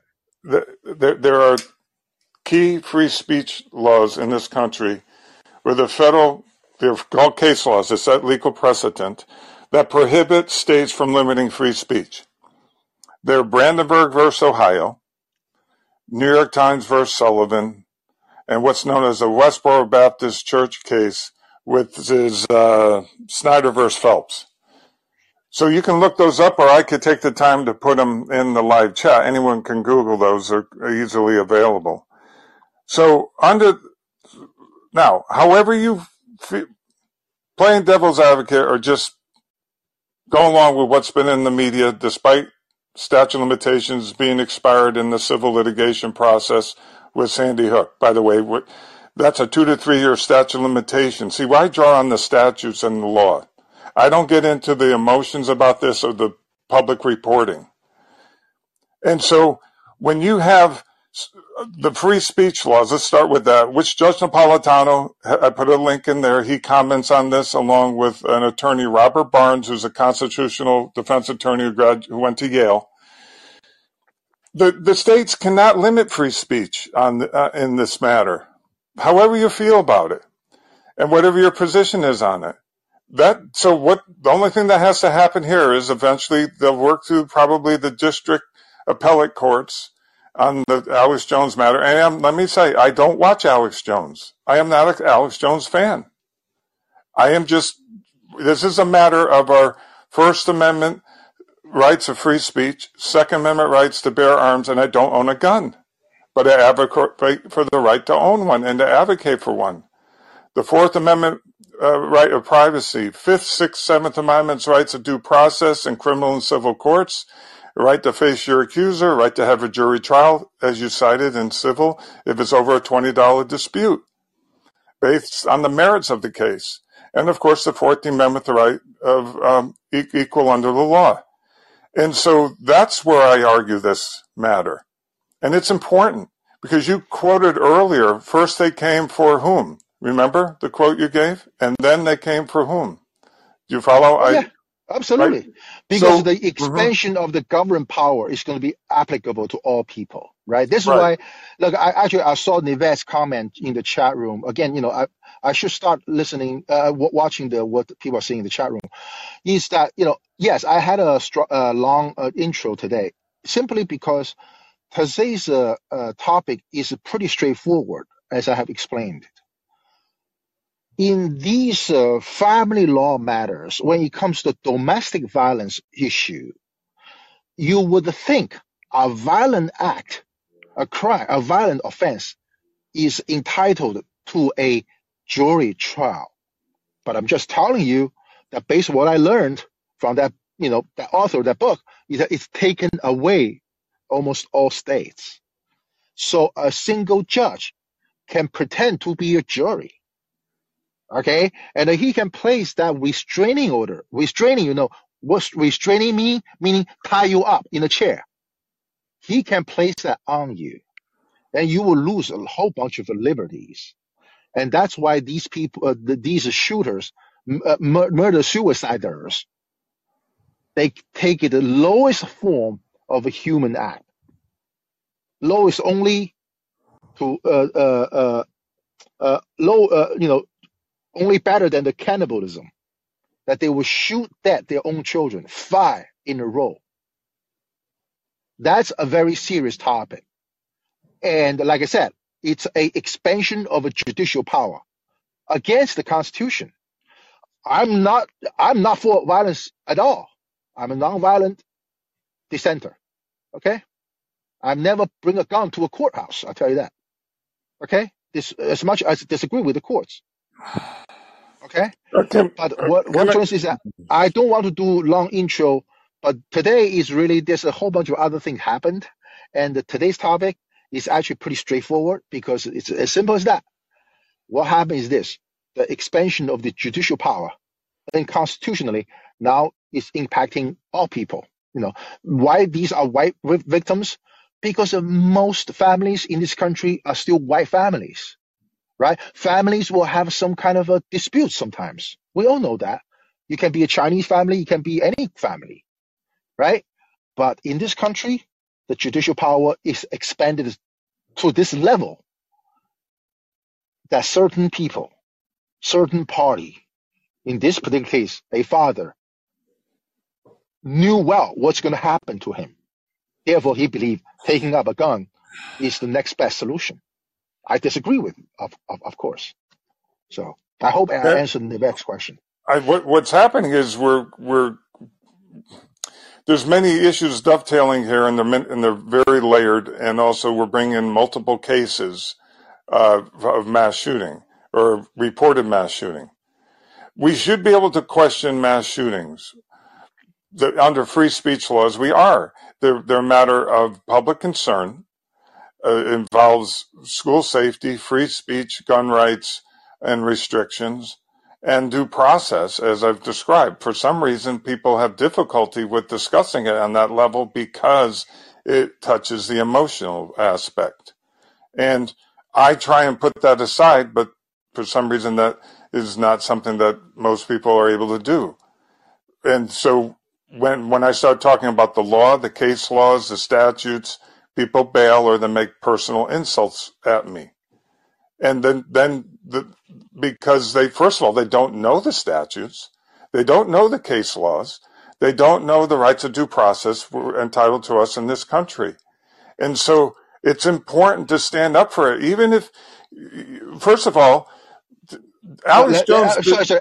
I don't, William, because Heidi has a comment, so I kind of want to respond a little bit.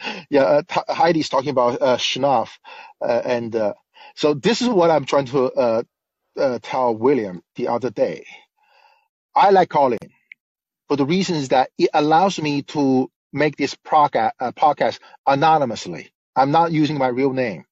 Okay, I'm not showing my faces, and this is a place where I do believe people should try to work with each other, because I do believe almost each one of us are very strong, opinionated, right? We all have our own opinion. We're all, grown-ups, and so my goal here, is to accommodate everybody's opinion, including the ones who are strongly in criticism of my theory. I'm all for it. Trust me. And so whether Shanaf is going to stay or leave is entirely up to him. Because I remember this guy Greg, once he come in, he posted a comment and left. His comment saying, "Your podcast is not interested. That's why nobody's listening to you." I was like, I did not respond to him but I was thinking back then, I was like, I understand. It's a very controversial topics. I will be lucky to finish my own sentence. Let me put it that way. Okay. But the fact is this, I'm a strong believer of alternative media. I do believe mainstream media is a poison. It's a poisonous water that the public has to drink to quench their thirst, but they have to quench their thirst with a poisonous water. I strongly believe alternative media, because even I saw many people on YouTube with a heavy foreign accent like myself, but they are talking about census because they had a comparison with what they experienced in their original home country with what's happening in their adopted country, right? I consider myself a proud American. I read the fucking Constitution so closely. I do believe I know it well. I do know the intention of the founding fathers. I do believe in liberty for all, despite the defect that the founding fathers are all whites. But I do believe in liberties and freedom for all. So that's what I want to, Peter, So Heidi, I'm going to make you the next caller. William, feel free to join, call back in. Hey, Go ahead, Heidi. Hi, yeah. I just wanted to say my apologies if that bothered you, what I said about Snarf. I didn't mean to disrupt your room or the flow or the conversation or anything. No, you're not. No, I appreciate it. Okay.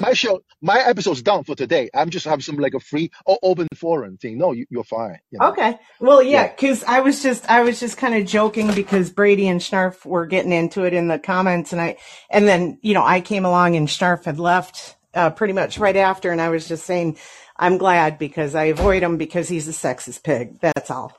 Yeah. So Heidi, what I want to stress is this: basically, you and I, William, Schnarf, Greg, anyone, Brady, we are all victims. Lance, Mace, we are all victims of mainstream media. Remember that. We are victimized intellectually. Okay? Just remember that. I said it. We should care for each other, not harm each other. Oh, I agree. The thing with Schnarf is I want to talk to him about the issues, and he personally attacks me because he can't answer my questions. Yeah, I was living this van life on an island somewhere in Florida with a 74-degree temperature and nice breeze. Bright sky. I work remotely. I do my freaking work. I got paid a lot of money an hour. Okay, let me put it, $85 an hour. Is that a fair deal to work remotely like this? Good pay. Right? It's a good pay. $85 an hour. Okay, so I don't hold any grudges against anyone, whether you're white, black, whatever. But what I hate to see is this: we the people need not to agitate against each other. That's the goal of the government. That's the goal of the mainstream media. Agree completely. So if somebody could tell Snarf to not comment on my kids and their father and accuse me of being some slut that's fucking 5 different men, that would be great. This is that's what he did to me. I'll tell you this. Sometimes I do feel some calling hosts is having too much time on their hands. I have a regular job. I do not do this professionally. I'm not a liberal art learning major. I'm not a journalist major. Okay. So what I'm trying to say is this: is that I do see that I remember who said, is it this old Disney movie called the Bambi, where there is a advice saying, where you don't have something nice to say, don't say anything. Right. Right? If you're just coming out here on this calling forum, just try to make yourself feel good by accusing other people of something that they may or may not be. Then it's maybe you need to do some adjustment with your own schedule. Let me put it that way, right? Try not to be, like I said, I'm not on TikTok. I'm against TikTok. I hate all social media except this one, by the way. Yeah. And Well, my complaint is I asked about CRT and he either couldn't or wouldn't answer the question. And the next time he saw me, personally attacked me. That's all. Yeah, I'll tell you. I tell you, nice people. How's that? Okay, Bide, very nice. Bide once listened to my episode. He's a lawyer. Bide is a lawyer. Who BIDE. is? BIDE. His handle is Oh, BIDE. Bide. Yes, I've Yeah, seen him. Yeah. he's very He's a pretty nice. sharp guy. Yeah, he's sharp. He's nice. I actually find out smart people actually are nicer. Let me put it that way. Okay. Yeah, usually. I will tell you this. Just like we talk about domestic abusers. Domestic abusers usually they feel inadequate in some area. That's why they abuse their own family members. Let me put it that way. Okay. Because like I said, remember this. When you have a bad day and all that, we are all victims of a mainstream media. We are all Definitely. victims of a government breaking laws. Yes. Right? There's a Supreme Court justice has said in his dissenting opinion, when government break laws, everybody take law into their own hands. Today when I talk about this mass shooting in North Carolina, in South Utah, it's because these murder-suiciders, they decided to take law into their own hands. It's tragic. We're only in first week, right? 5 beautiful white children died needlessly, thanks to judicial white privilege. So no, again, I appreciate you coming in. So let me bring Brady in, and then I'm going to bring William in. Okay. Yeah. Again, Heidi, feel free to call back if you have other points you want to make or disagreement with me. Trust me. Okay. Another victim of a mainstream media, another victim of our government breaking laws. Mr. Brady, go ahead. Just want to say, really well said, Peter. You have really great metaphors for these situations, like really great view in the things, and what you said about, abusers, they need some kind of healing, some kind of help, like a little inadequacy going on there. Totally accurate, man. Like, I used to be an abuser myself. I don't mean to stop you. Like William, I'll tell you this. I personally know someone who was wrongfully arrested by Delaware State Police 9 different times during 2 years of period. Okay, he came across where they initially got to know him. He come across like he always felt that someone is trying to hunt him down. Okay, William, in my opinion, has that same kind of a trauma because he was kind of arrested multiple times, right? So I respect that fact. I pay attention to that fact, but that does not mean that William can do or say whatever. I always want just to remind everyone, remember, you are a victim of the mainstream media. You are the victim of judicial white privilege. You are a victim of our government breaking laws.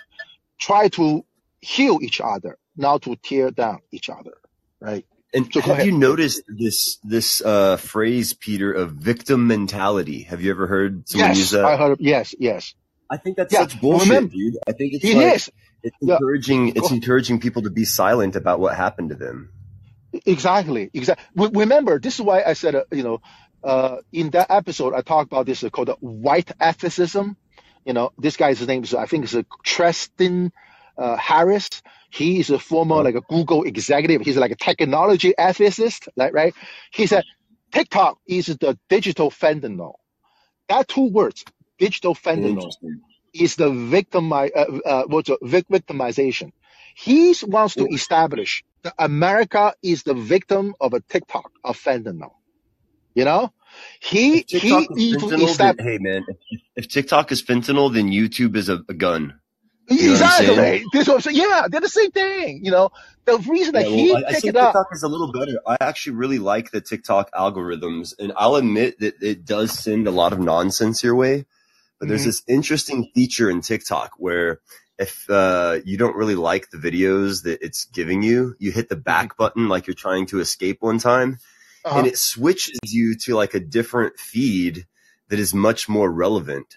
And I Ready, find before I that stop you, very but you go useful. ahead. I call it, it's called the white jealousy of racial minorities. Like I said before, Uh-huh. during the gold rush, when the Chinese find gold in somewhere, the whites will come Mm-hmm. and kill them and drive them away. Mm-hmm. Okay. Yeah. When there's a Black Wall Street in Oklahoma, whites will burn it down. Right.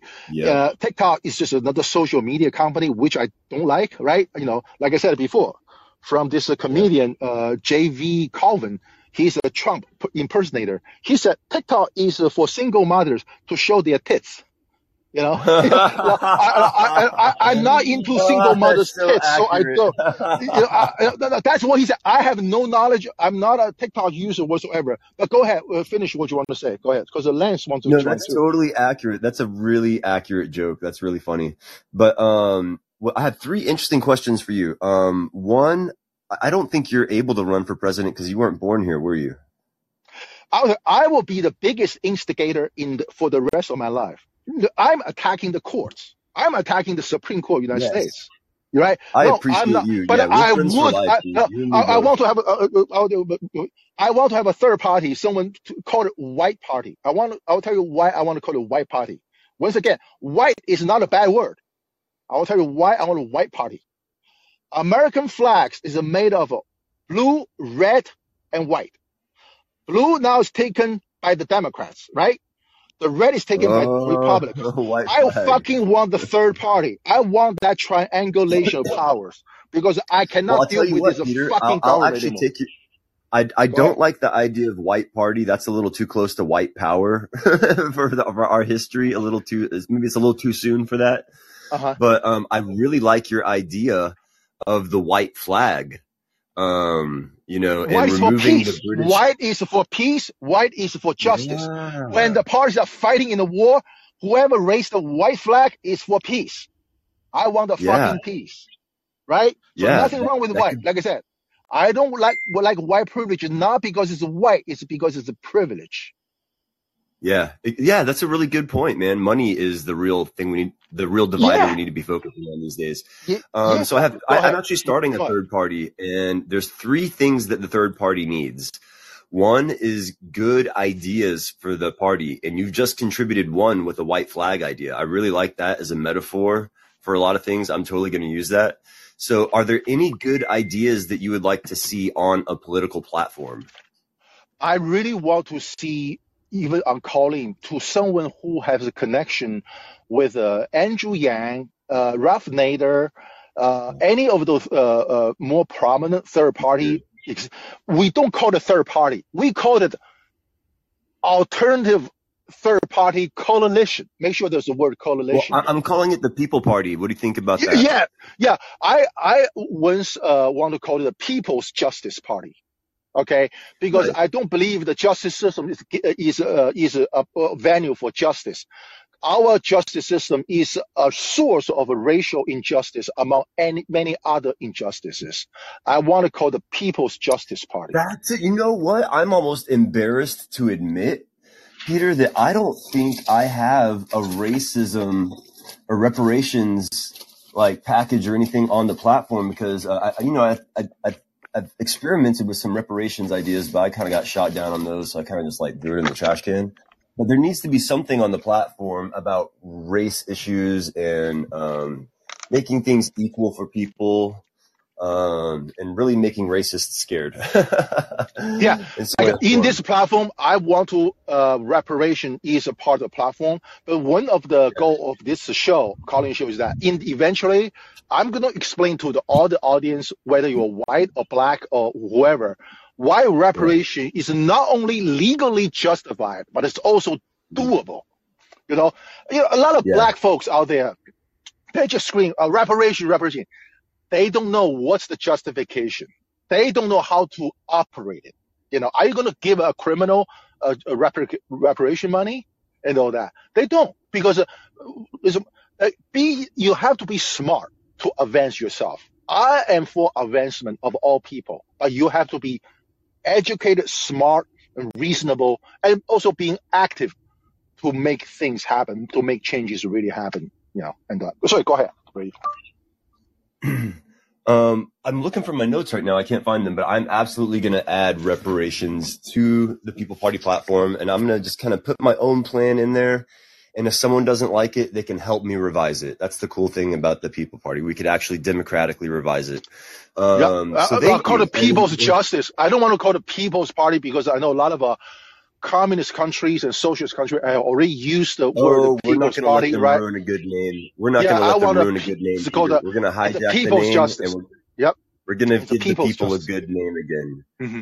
And but I'll consider that. Now, there's two more things we need, and that is good. Oh, God damn it. Good ideas. Good candidates. You've recommended Nader. That's perfect. And good questions to ask a potential candidate. So if you were a debate moderator, what would be the top 3 questions maybe that you would ask a political candidate? So I talk about this word sacrifice in the past. I actually, like I said before, the so-called progressive, American progressive is no match to the progressives in the past, because they have never known the word or have never practiced the word sacrifice. Mm-hmm. So considering the importance of having a viable third-party option against the current status quo, I will ask, is Andrew Yang, Ralph Nader, Joe Stein, or whoever, are you willing to sacrifice your own personal political agenda for the purpose of have a unified third-party coalition? I'm glad I had this conversation with you this morning. Just listening each Sunday, okay? I look forward to it every Sunday, Peter. You have excellent rooms. I'm going to make some room for the other speakers, but thank you so much for doing this, man. You are a fantastic host. It's the word sacrifice. Are you willing to sacrifice? Because if you just all for your own shit and not willing to sacrifice your own political agenda or your parties, then you are not going to have a viable third-party coalition, period. So let me take. And I think so if you're done, I'm going to take a lens. Those people that you mentioned are demonstrated sacrifice. And you know what, Peter? It's a sacrifice of our time to be here on call-in. So I appreciate your time that you're spending here talking to us. Oh, thank you. It's a little bit of a sacrifice that I think is honestly being spent in a good way. So thank you. Oh, by the way, Brady, I still want to have a call-in live music show for peace, okay? Oh, for peace. You said for peace. Because Jenny has such a beautiful voice. Your guitar is great. Oh, I call-in music live broadcast, and you may take off. That's actually part of my plan under the People Party platform is to encourage musicians to write anti-war political music again. Exactly. Yeah. We are against any. I don't have it written down, Peter. That's another idea you've contributed. I don't have that on the list either. So that's you've added I told you things before, Brady. to the list. I'm not that important. You forgot. I mentioned one day you had a live show with Jenny. You guys sang and played. It was beautiful. I mean, it's like a Woodstock on call in. Do it, man. And me and Jenny disagree about so many things. We're almost completely different people. Like I said, try to together and make some beautiful music. Try to heal each other. Try to help each other instead of try to. Remember, we are all victims of mainstream media. We're all victims of a government breaking laws. Period. Beautiful just remember, message. Every time you pay your damn taxes, you're victimized by the government breaking the law. Period. So let me invite Lance to be the next caller. Nice. Thank you, Brady. Oh, feel free to call back in, Brady. Okay, feel free to call back in. Hey, Lance. How you doing, Peter? Oh, good.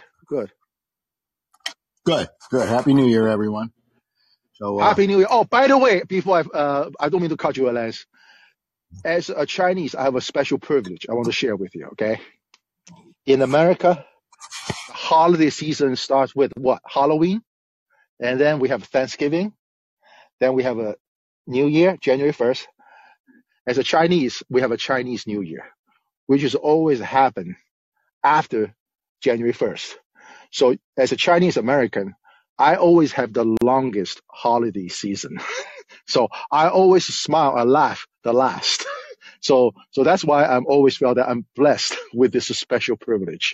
So sorry to cut you short. Yeah, Go ahead. yeah. Let's Happy New Year to you too. Yeah. I grew up in Philadelphia and a high Jewish population, and so a lot of those guys that were reformed, they got to celebrate Hanukkah and Christmas, and boy, I'll tell you, they were also had more money. They got so much better gifts than me.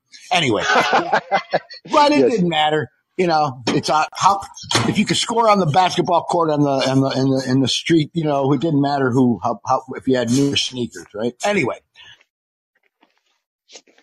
I Go am ahead, a. Lance. We are losing. Go ahead. Can you see? Okay, so I am.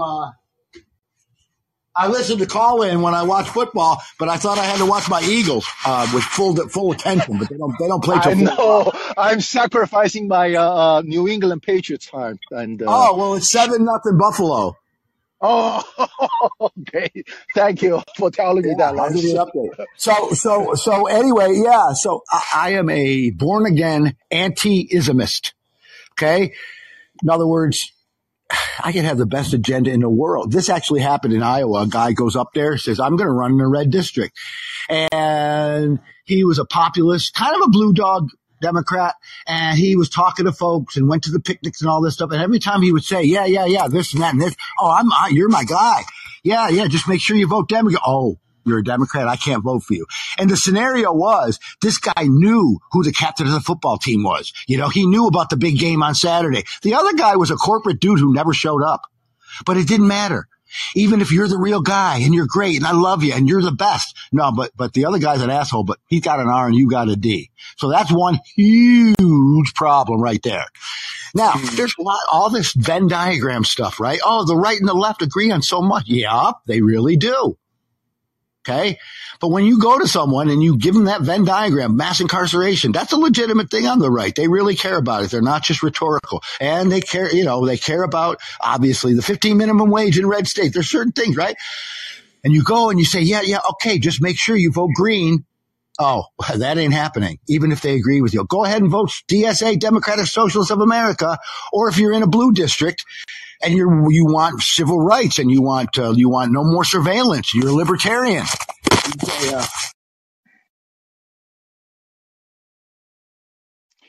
We lost you, Lance. I don't know what happened. Yeah, let me just respond to Lance a little bit. I think we lost Lance. So basically, he's saying that everybody's doing it by the label, right? And we, I enjoyed this fight in the about the Kevin McCarthy's speakership election. It actually does show that you can be an agitator when the opportunity allows. Right? You're talking about a handful of Republicans who are really, really fed up with the established Republicans. So they run this 5-day or 4-day show, and people take notice. As a matter of fact, the progressive now is saying their representative, aka the squad, completely act spinelessly when it comes to Medicare for all, right? So I think we are at a point of time. At least I believe most people on call in and most people on the alternative media is for third party, is against mainstream media, and I think there will be some consequences. This is my opinion. A lot of things going to happen from now to the 2024 election. In my past show, I already said the trial of Donald J. Trump on espionage charges from that Mar-a-Lago FBI search is going to be at least twice the hypes than the O.J. Simpson trial. Okay. And I think the public will learn a whole lot from how corrupt our government is, despite the fact that Trump is probably just as corrupt as an individual, as a human being. But our government, remember, a corrupt government is far more powerful. A corrupt individual you can easily get rid of. Just remember, an individual do not live more than, say, 80 years, right? Even if Trump is as corrupt as he is, he can only live to this many years. He's not going to be around for long. But a corrupt government can last very, very long. So I believe people is waking up. I believe there will be a third party through the trial of a Trump, and then they are going to make a pretty strong move on forming a third party to finally end this. It's called a not a monopoly, duopoly. Yeah, that's what I'm hoping for. I think 3 is a great number. Basically, like I said before, in the episode of a triangulation of white powers, our founding fathers set up 3 branches of government, not 2, not 4, 3. 3 is good number. Third party is a great party. So let me take what else? Let me before I take. Let me take William.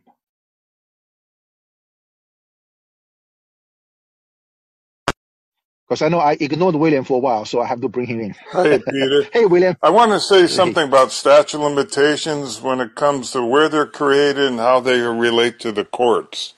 They're important, and they're there for a reason. They're created in the legislature. If you're talking state court system, superior, appellate, supreme, the statute of limitations for that. I'm sorry.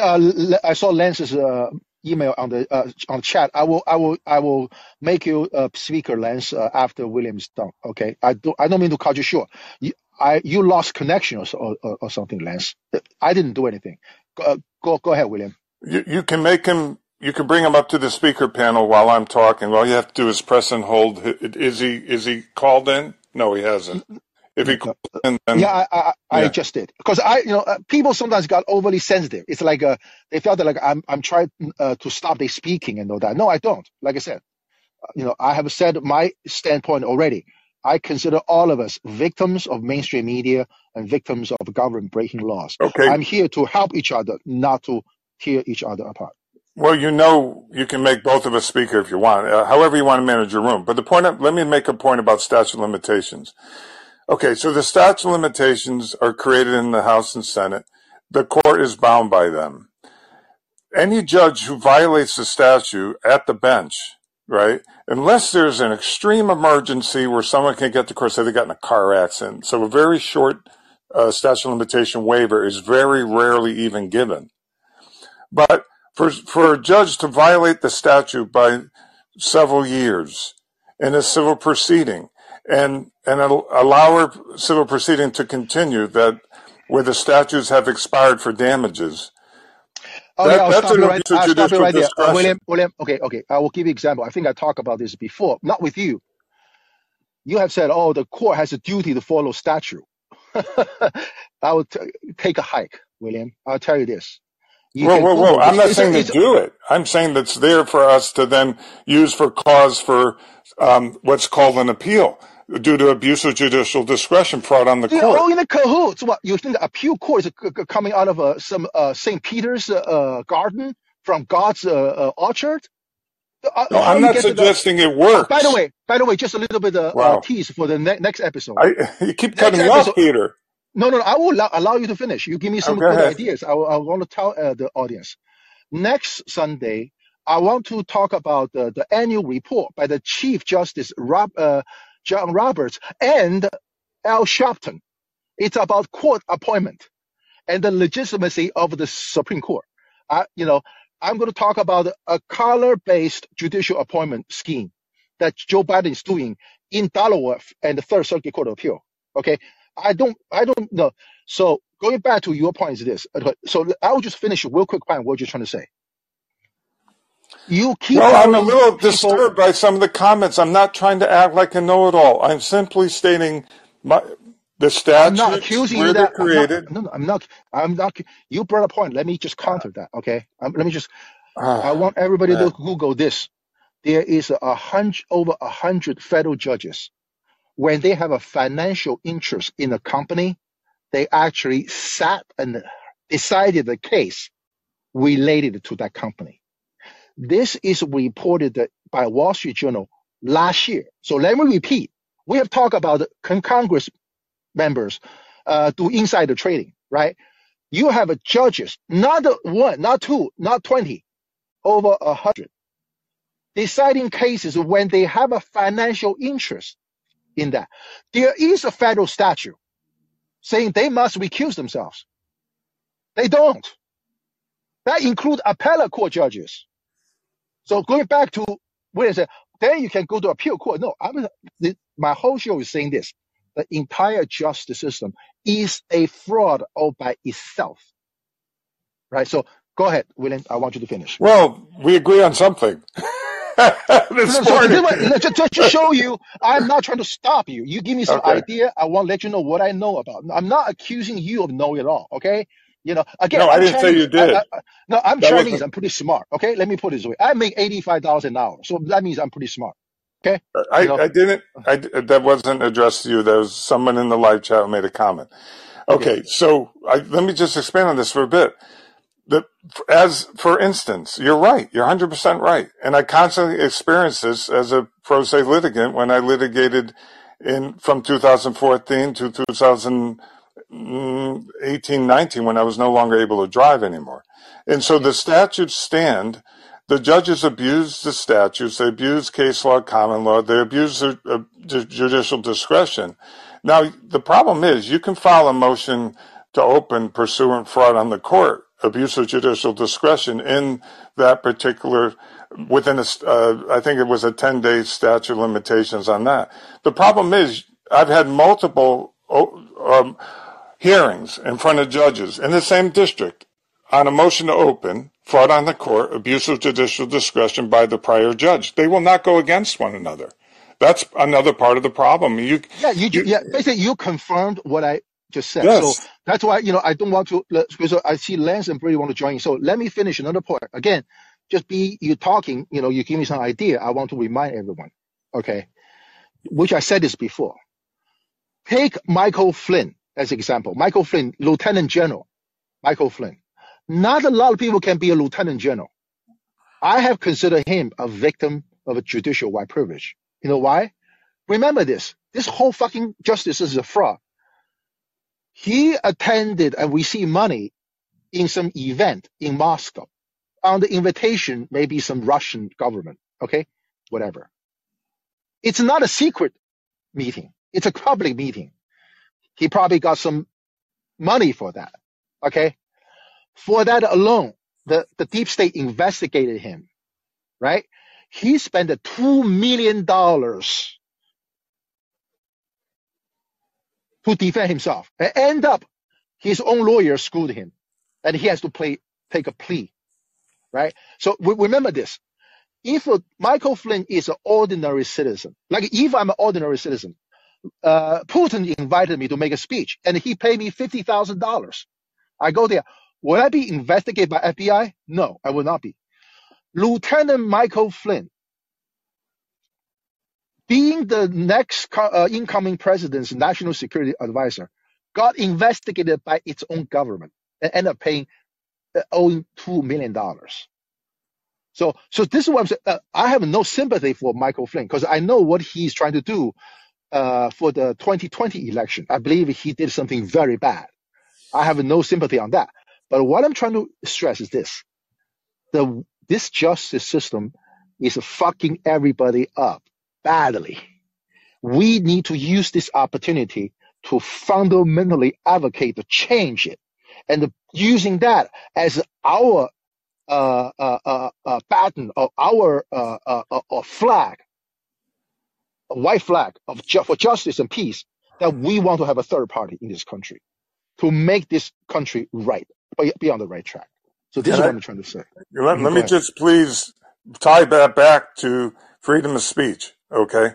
When the courts abuse their judicial discretion by ignoring statutes, right? And then you might file a motion to try to get them to reconsider, as I described. Then you can take it to the appellate courts. You can go to the Supreme Court. If you're a defendant in a case, by the way, in a state court setting, if your case has federal subject matter jurisdiction, you can immediately motion that to federal. And then you go through the same process. Look at Chris Hedges when he fought the National Defense Authorization Act, what happened to him. He won in the lower courts, the state court, the appellate circuit court flipped it on him. And then the U.S. Supreme Court said he didn't have standing. He's a U.S. Let me citizen. tell you. He's a Let me tell you reporter. what I mean. You brought up these cases a lot because I usually don't want to talk about cases because of this. Okay, I have a lot of respect for Chris Hedges. I can say I don't disagree with everything he said, but I have a tremendous respect for him. But remember this, William. This show is basically saying going to court is almost complete waste of time. That includes Chris Hedges. Don't Right even now, bother. Right? Remember the link I sent you, this guy saying he believed a third building during the 9/11 was intentionally blown up by government, whatever it is, right? Building 7. Remember that? I have said already, the so-called absolute prosecutorial discretion is never written in the Constitution. I said that. Remember that? Like, in other words, our government is not working according to the Constitution at all. I agree. We agree on that. So let me do this because Lance and Brady. Yeah, but let me make one more comment, please. This is why freedom of speech is so important. Now when they limit freedom of speech, like, for example, Uvalde, they create a protective space around that where no one's able to question that. Of course we should be able to, any reporter should, even the mayor of Uvalde said in Axios he thought he was lied to. The point is, what they're doing now is not only at the courts doing the agents for the state with the Smith Modernization Act of 2012, the State Department can work through all media to propagandize the domestic public. It's written in to the legislation. So this is why freedom of speech is so important, which is why I fight so hard for it. So for all those, that's my motivation. That's my agenda. Okay. So thanks for letting me say that. Oh, no problem. So let me invite the fellow Italian to be the next caller. And Brady, I'll get you after Lance. Hey, Paisan, I'm going to be making my chicken parmesan later. All right. I got to have all the elements. And there's a place that I get $10 a pound for imported Grana Pagana and imported Pecorino Romano. $10 a pound imported from this great little shop. It's 20 miles away. So I had to wait for a chance to go to the city. I wasn't going for just cheese. Anyway, I got everything I need. I'm good to go. I got my parsley chopped so it's nice and dry for my breadcrumbs. Anyway, so I live in upstate New York in Syracuse, and we got a guy who's a 2-term mayor now, and he ran as an independent. Now I say independent. His family goes back generations. His father was the mayor. His grandfather was the congressman for a lot of years as a Republican. So he's let's say an establishment Republican, okay? But he ran as an independent. I happen to live in one of the most purple areas of the country. The district that where I'm at, and then the 3 or 4 around it, it's just a purple area. We get hit with, nothing but ads. As bad as it is everywhere, it's worse here. It's nothing but ads and attack ads because it's a very purple district. So when I say independent, that doesn't mean that they don't have a specific party that they tend to vote with. So it just means that I got an I by my name. And that's all it means. It's not. So this guy, everybody knows he's rooted in the Republican Party, but you can't govern as a Trumper here. Okay, there's some wacko districts here and there. We got our share, but they're very, very slight. They're very, very, most places are going to be purple or blue in New York State. Okay. So yeah. So if you run, now here's the thing. Let me just say this quick. So Ralph Nader, who is a genius, this guy, why isn't he front and center? Why isn't he like the number one advisor that's on every single left wing show? They don't want him. He's a fucking genius, and he knows how to get shit done today, not based on some relic of the 70s when he got shit done in a different way. He is way up to date. Can I just tell you briefly what he said? Okay.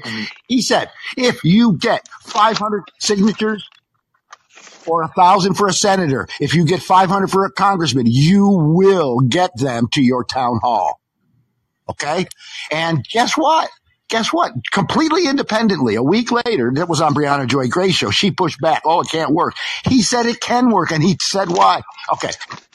Justin Amash said, I'm a congressman. I left. I'm a libertarian. I left because they suck. But I'm still going to voice my thing. Justin Amash. I'm sure you know who he is. He said 400. His number was 400. Here's what he said. Not in the same show. It was a week later. Totally different venue, right?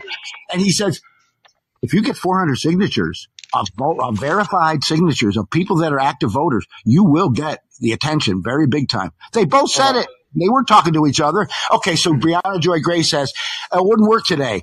He had the receipts. Ralph Nader does not talk like a relic, these 88. He doesn't talk like a relic from the 70s. He talks like a guy who knows exactly. He knew what Hakeem Jeffries had for lunch. He knew exactly what the guy was about, not just by name. Okay.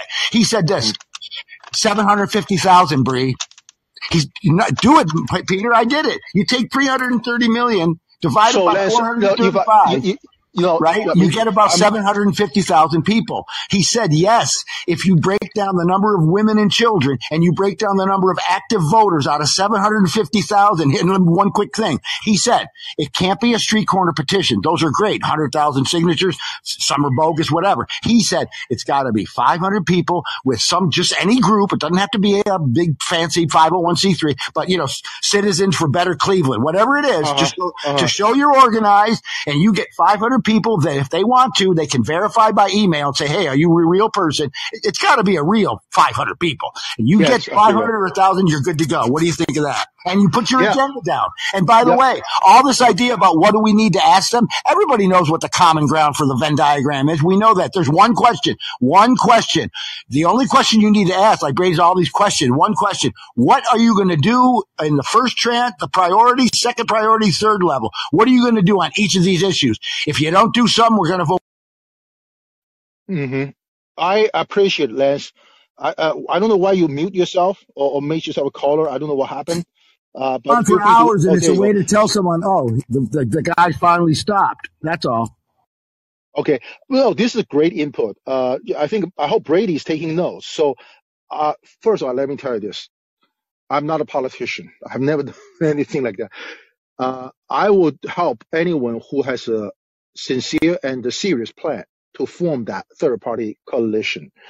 It's not easy to get these politicians, third-party politicians together, right? Think about the founding fathers, how they have to negotiate among themselves to form a union. Not so perfect union, right? A lot of bad things. I know a lot of African American will criticize me for saying that. I do believe they have guts to work with each other. Not only they know they have the strongest enemy, strongest world power called Britain, then against them, they will lose their lives, property, everything, right?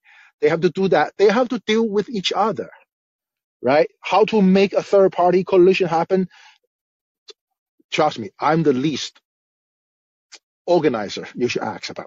Obama is a better person. I'm not a community. I'm going to hang up and call again because I don't want to go on and on. I want to go behind Brady again. Let him talk. Can I just make this last point? Sure. Go ahead. Think about what you're saying. Think about what it costs, the time, the energy, the ballot access, third party I'm talking about. Think about all the things you're talking about. Now think of my idea.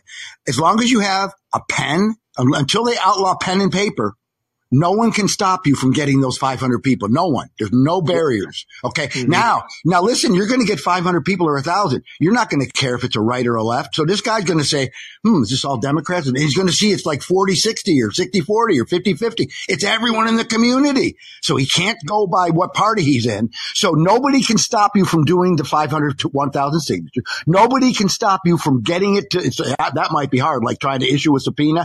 You got to get it to the person. No one can stop you. Then you go to the local press and you can and no one can stop you because someone will cover it. So what I'm talking about, there's 0% barriers to what I'm doing. There's 1,000 barriers to what you're doing. So which one? I'm definitely not advocating either way, I guess, right? Because I'm doing this show really just to give people No, I some agree. I ideas agree. that, Last. I agree. I absolutely agree. If some third party Green Party person is the choice, I'm going to pull that lever if I don't know about the other candidate. Absolutely. I'm just talking about why is nobody talking about what Ralph Nader's been crowing about to like 5 people and nobody listens. This isn't Lance's brilliant idea, but yeah, why can't we talk about what I'm talking while we talk about all these other wonderful things as well? Absolutely. But why not do exactly, this one thing that we can fucking do now while we do things that are going to take 2? exactly. I understand. I totally understand. I agree. So before I make Brady the next caller, I saw that Nivette is talking about my going rates when I work. Yes, I do make $85 an hour. Last week I only worked 3 days because I'm traveling in a van and all that.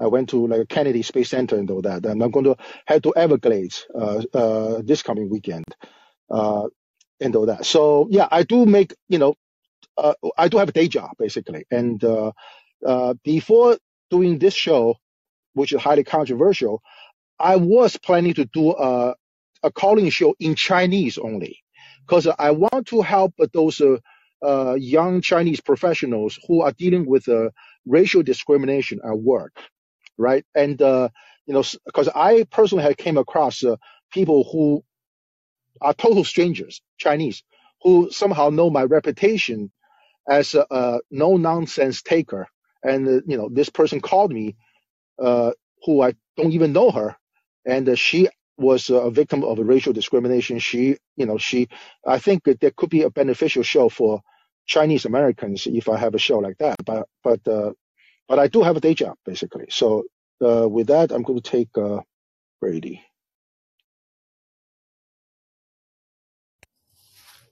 Peter, you're my Yes. best friend, dude. It is like destiny has brought us together, my dude. I like your music. I told you that before.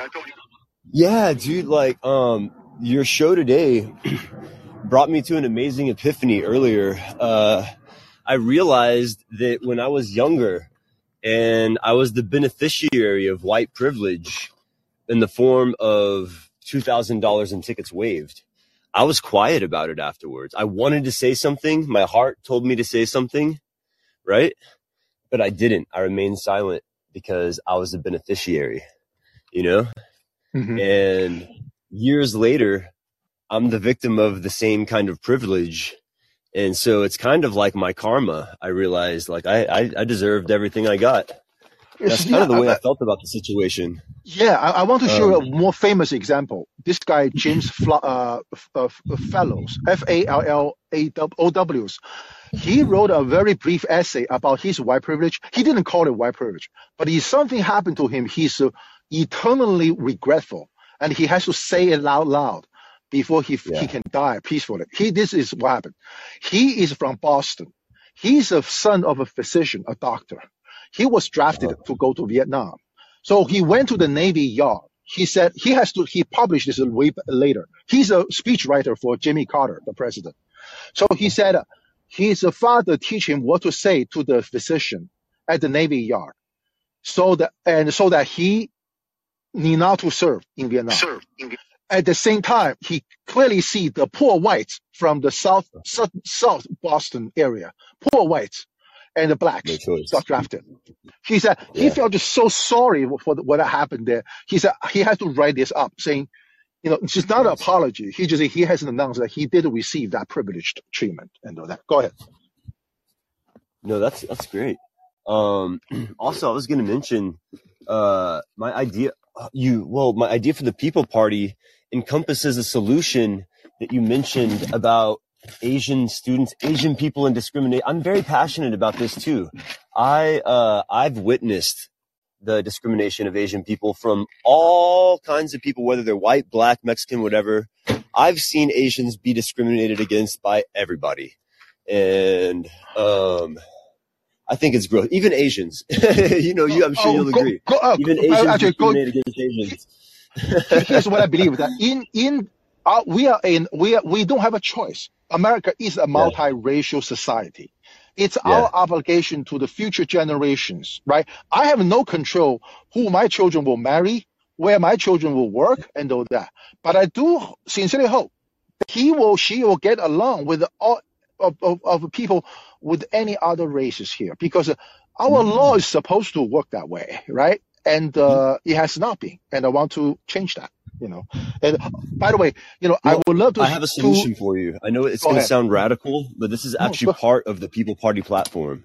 And this is going to sound really crazy, but I met an Asian student at an Airbnb. One of my friends' houses was an Airbnb, and they had this Asian student come through, and he was really cool. I was talking to him, having a conversation with him about his life and stuff, and he mentioned that he was learning about computer programming, and that he'd hit a bit of a wall.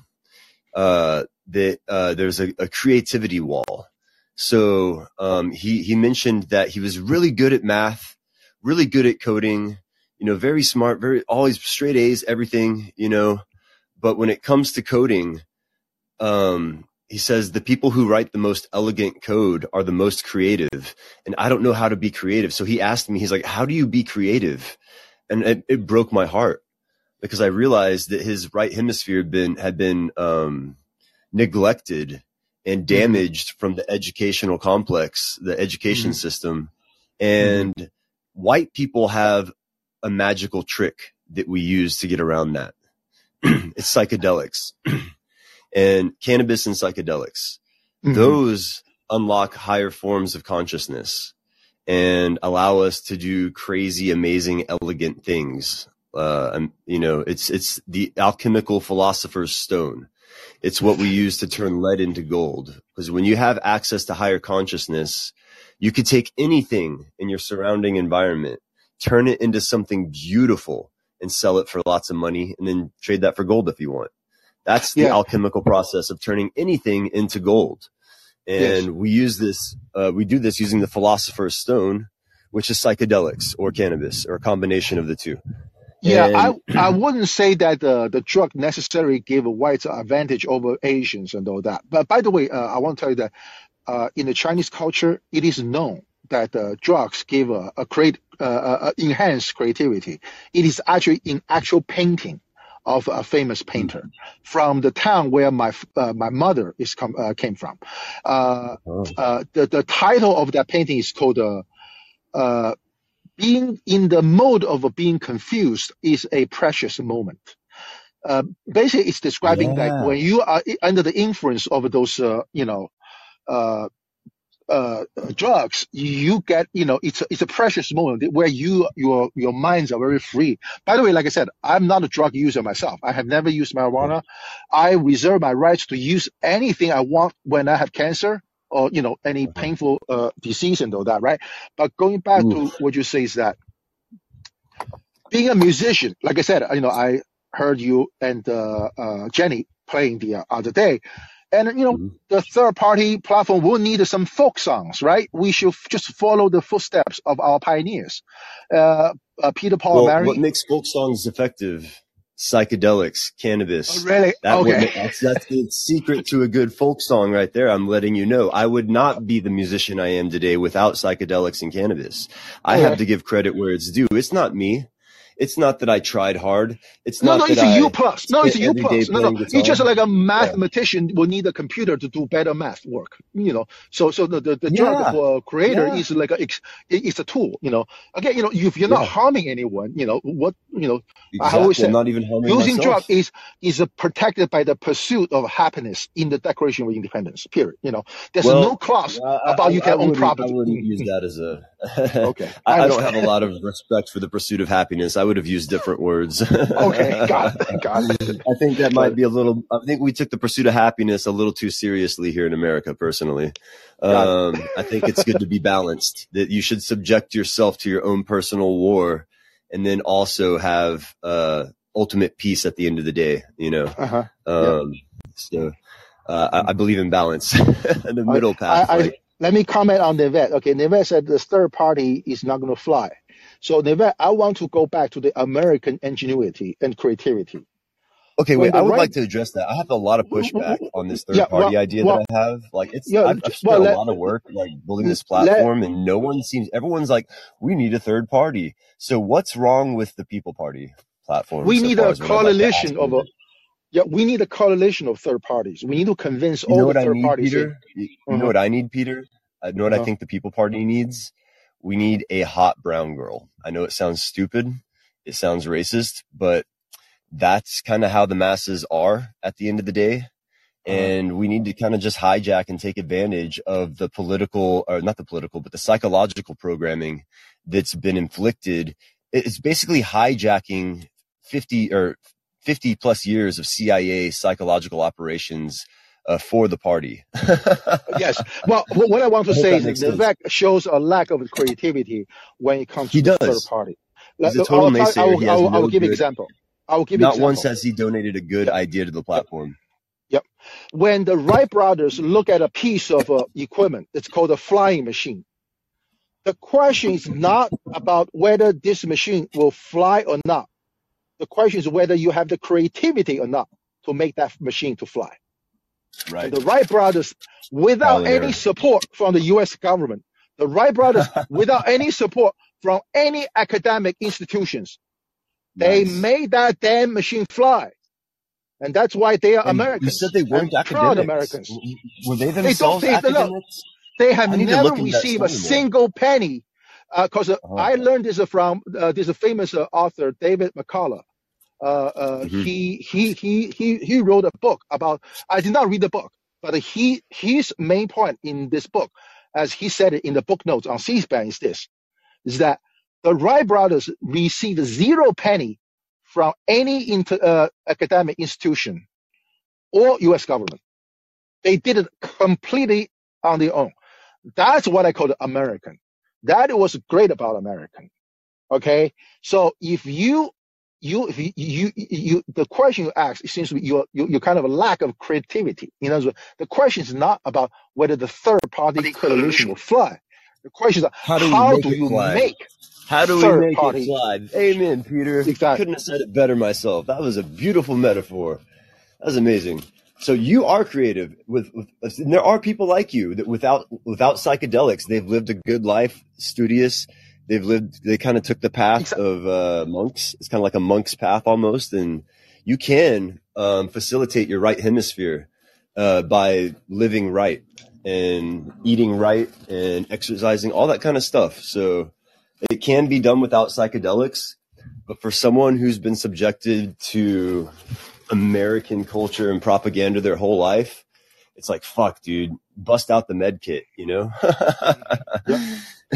So real quick comment on Andrew. Like I've said about this Utah situation, right? Like I said, when you have 8 people died in the mass shootings, and the fact that mainstream media does not talk about it, does it tell you something?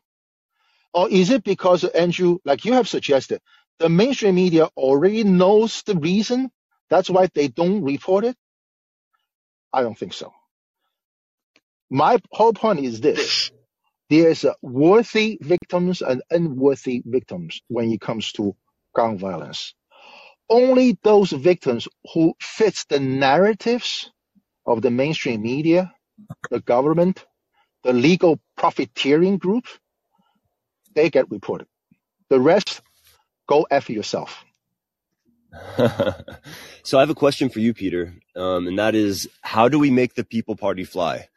Because I'm having I know success. Amanda is very passionate about it. I think Amanda has right? You would think that people like Amanda and William and Lance and they would all be very happy to help me with this. I actually want to get John Amanda the show one day. Whatsoever.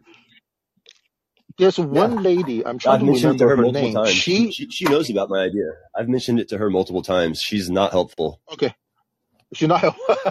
Helpful. You've been helpful twice today, Peter. You've been helpful like 3 or 4 times today as far as the party's concerned. Without even trying, you've done it. You know what I mean? Oh, yeah. Without me even mentioning it to you. You've contributed before I even mentioned the idea. You contributed ideas. You know what I mean? Yeah. And who benefit from a corrupt justice system? the two political parties, right? These are, I call false it, dichotomy. It's a false dichotomy is the perfect yeah, term for it. yeah, exactly. And let me, how about let me take a William, and then I'm going to Yeah. take Lance. Okay. Hey, go ahead, William. Okay, Peter, I want to respond to something that's been going on here. For 6 months, I was a call-in host who fielded rooms of over 1,000 participants from 9 in Into People's Corner I did to 6 in Meathead's Corner, with a total of 9 participants, rooms that were published. I actively engaged people. I had been repeatedly attacked personally, sworn at, F-bombed by men and women because my topics are controversial. When I finally had enough and tried to state a boundary and say, I'm running out of patience, I got attacked viciously with more F-bombs, personal attacks. So finally I started blocking people. I'm like, something, I don't deserve this. I have complex post-traumatic stress disorder so severe it's called an endocrine disorder. I'm at a high risk of a catastrophic health event pursuant to Holmes-Race stress scale. According to my doctors, my medical doctors, that's both psychiatrically and physically with disabilities, multiple disabilities. I have a right to have boundaries and block people. It's an option in the app. I do not have to be you or anybody else and subject myself to that. Now, when I finally snap and go, okay, you want to know what this sounds like, people? Here's what it sounds like. And I repeat back what was said to me, I'm attacked further. At that point, I go, okay, fine. Not to mention, that only happens in my call-in room. When I call into you, for the most part, we have our disagreements, but even if it gets heated, it comes back to a baseline where we can talk about issues. True or not? Did you just hear? You're asking me? Yes, between you and I personally, sometimes we have issues.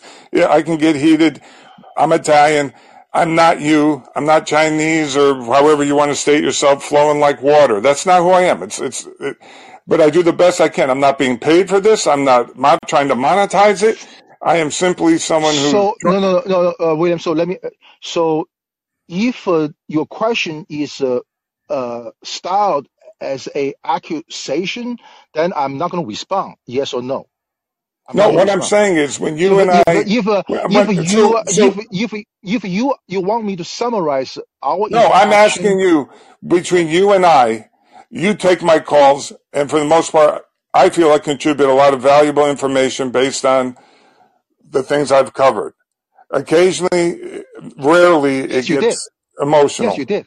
Yeah. Thank you. Yes. That's happened with Mike at night. I call him, because I don't know how to pronounce Mike Scacciapati or whatever his last name is, with Let's Be Heard. That happens with Isha and Garfield, both of which appreciate my calls like you, and Isha and Garfield even saying I'm one of their best callers. That happens with Sheila Dean. That happens. So I've reached a point in my rooms where people want to come in and disparage me and attack me personally, where I've said enough. And somehow, and then for a little while, I gave it back to him. Said, here, you want to know what this sounds like? Here's what it sounds like. And now I've stopped doing that and saying, fine. Enough. Okay? I have a right to do that and block people, Brady, or anybody else who wants to swear, disparage, whatever. And when I give it back, you cry wolf. Too bad. Yeah. I don't do that. No, this is going on in your live chat right now. It's an issue that needs to be addressed because everybody wants to sit on their high horse after 6 months of this. And I have a right to have the option to block people is built into the app. I didn't build it in, they did. Yeah. So we have a right to use it. Once again, I urge everyone to remind everyone, we are all victims of mainstream media and our government breaking laws. We need not to tear each other apart. We need to heal each other. Okay. I got a disagreement from the vet, which I welcome. I got disagreement from Andrew, which I welcome. So yes, and I have said before, William, you were repeatedly wronged by our government. I understand you're traumatized and respect that fact. Okay. And, unlike, you and I are in a very opposite direction, meaning you have disability. You are bound to where you live, right? I am traveling in a van. I'm going to Everglades this coming weekend. And I'm going to a lot of places, believe it or not. I'm heading back to Key West, the southernest point, after the, Everglades and all that. So yeah, let me take, Lance, my apology. Let me take Andrew because I can see he has some disagreement with me. So let me make him the next caller.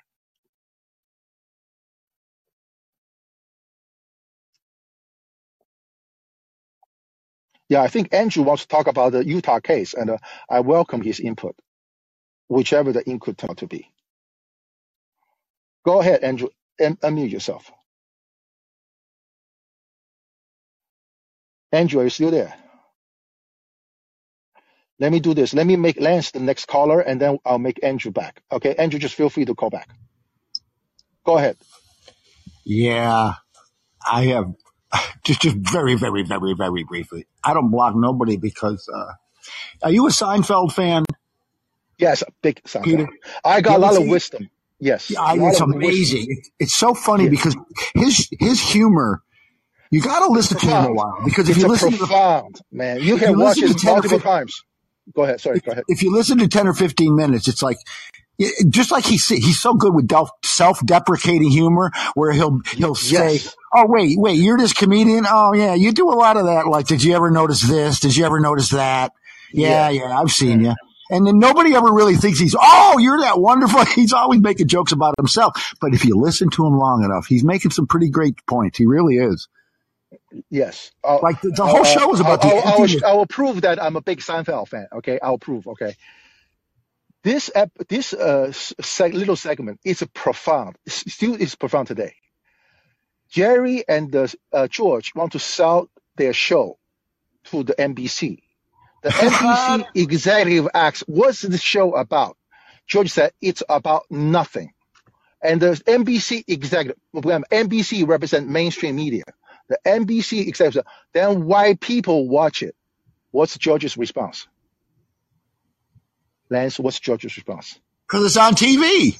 Exactly. That's a profound.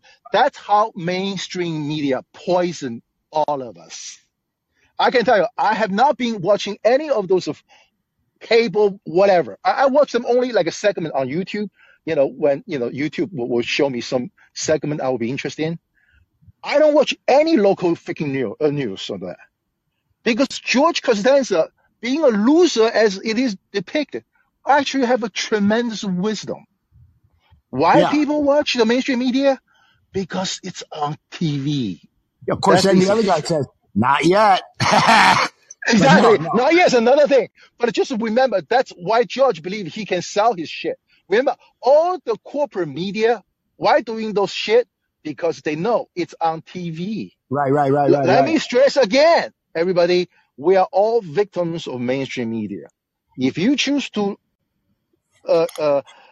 show up in this new ecosystem called alternative media, like Colin, be respectful to each other. Again, I have no enemies. You cannot make yourself an enemy to me, no matter how hard you try. Okay? Yeah. So you can, period. You can try it, I challenge you, try to be an enemy with me. Try to get me upset. No, you don't. Go ahead. Sorry, Lance. I don't mean to. Well, no, see, that's the thing. Maybe it's a little bit as being older, but just a quick thing. So, it's like the episode at the opera when Jerry goes to the opera. Uh-huh. So that's what we have here. We have an opera crowd, more or less, right? On the left, we have a bunch of esoteric kind of, thing. But when someone wants to diss me in my DM or something like that, I'll just go toe to toe. You can't trash talk me because I've lived in the ghetto and I got it. I learned from the best. I really did. I'm not even kidding. And so I can trash talk like a motherfucker. So they don't tend to go back and forth very long because I can get very creative with it. And all they can go back to, but you're just so dumb and you're just so old. It's like, and it's like, so I don't have to block anyone because I'll go at it. But it looks like between you, me, and William, we got a room full of Vinny Gambinis here. But no, but Hey, I always consider Italians the European Chinese. Okay. right. No, but yeah, we got it all covered. But so back to Seinfeld. That's why I wanted to do. That was the Seinfeld reference I wanted to do. But there's another hilarious one, right? Where of course Go ahead. George is of course is Larry David, and one of the most preposterous episodes is when George goes in and just really tells off his boss and then just says, well, maybe I'll just go back and pretend nothing happened. Yes. Okay, so forget about the drink that was added on, the drink part with the Mickey. That happened. Not to Larry David. What, in some 2-bit company that he hated anyway when he had to do some corporate job? No, Saturday Night Live in Lorne Michaels' office because he couldn't get his stories in. It didn't work out at Saturday Night Live. Everybody knows that with Larry David, but this is probably why. But so he went into Lorne Michaels and said, this show, because he couldn't get his story. He was frustrated. He told he told Lorne Michaels off, and he's like, I'm not Larry David yet. I'm not famous yet. This is pre-Seinfeld or whatever. He's like, what am I going to do? I don't have a job. He just said he went back. So anyway, this is a true story. Listen to George Costanza. What's his name there? Jason Alexander tells the story. He says, I went. This is like year 4. By the way, I just invited Andrew to speak, okay? Because I know this is so hilarious, Peter. If you're a Seinfeld fan, you'll appreciate this. Yeah. So Jason Alexander says, this is like year 4, where I felt comfortable by then to go into the office and not just at the table reading, but to actually make a point to go to Larry David and say, geez, you know what? I'm not sure this is good, right? And he said, so this is like year 4. And he said, I go into Larry David's office and I said, you know, Larry, this is just too crazy. This could never, ever happen. And if it did, no one would react that way if they got fired with the scene. He goes, that's exactly what happened. And that's exactly what I did. You know? And so anyway, there's that. But if I could, I appreciate I appreciate you bringing it up. Like I said, I got a lot of racial justice topics from David Chappelle's skits. It's hilarious, okay? Because you can tell I'm not like that serious on this racial justice issue. I have a life. I have things I want to do and all that, and you sometimes I like the fact that Katie Halper is like at least a 50% comedian, right? Because when they talk about these kind of serious matters, they also can be lighthearted about it. It's like you're not going to get a heart attack for what you're discussing. That's kind of important, right? That's kind of important. Yes, that's why it's no mistake that her partner on Youthful Idiot is Matt Taibbi. I write like him. If I read you my stuff, you ought to hear me. Did you ever see a movie called The Man with Two Brains? No, actually, this clarification. I actually don't. My thoughts is never from Hollywood. I follow this guy. He's a Russian. He's a Russian immigrant to the United States. Smoothie X12. Smoothie X12. One word on YouTube. He said every decision, national security decision made by the U.S. government is based on some kind of a Hollywood scheme. He said it with a sincere joke. I agree with him. It's just fucking unbelievable. It's like John Wayne kill all the savages, right? That's how the Vietnam War and the Korea War is decided.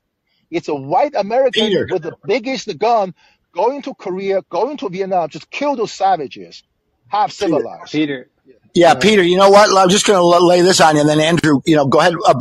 But sometimes, old Lance here, I could be wrong. I could be an idiot, right? I get my things from real. I don't pull stuff out my asshole. But I've been doing a deep dive every time I run across something that refers to this. From World War I, we all know this, Woodrow Wilson, the propaganda machine for advertising as well as for the war, to get people to shut up about the war, to now.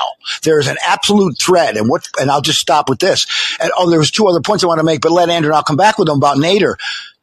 It's a thread of propaganda that was about keeping the military strong, keeping the military in positive. But now what the military wants to do is they want to be involved in crafting stories that have nothing to do with the military, just to keep the mindset so that it will be fertile for any kind of military brainwashing. And we've been brainwashed to the max. It's just crazy.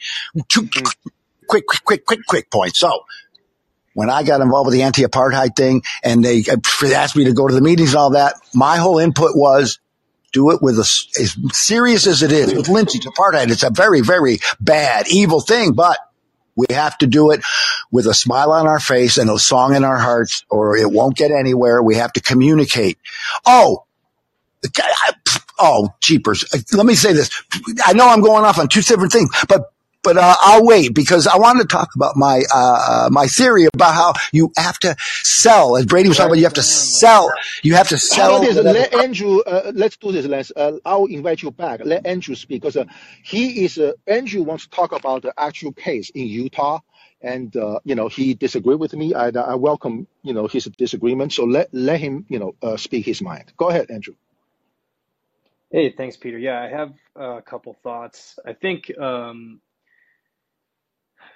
there's no reason, even in the more kind of like self-described liberal media, although I think most of the media is basically like a government mouthpiece. I don't think it has very much of a political ideology. I think they may have different sectors of capital that they are closer with, but the media, there's no reason, according to their, the principles that we can understand from observing how they cover things, that they wouldn't cover this piece because of who the victims are. The victims are children, a woman who had just filed for divorce. The problem is that the man who is the murderer is actually the person who is an undesirable media topic, in my opinion. I think that Mhm. he was very active with the church in his area.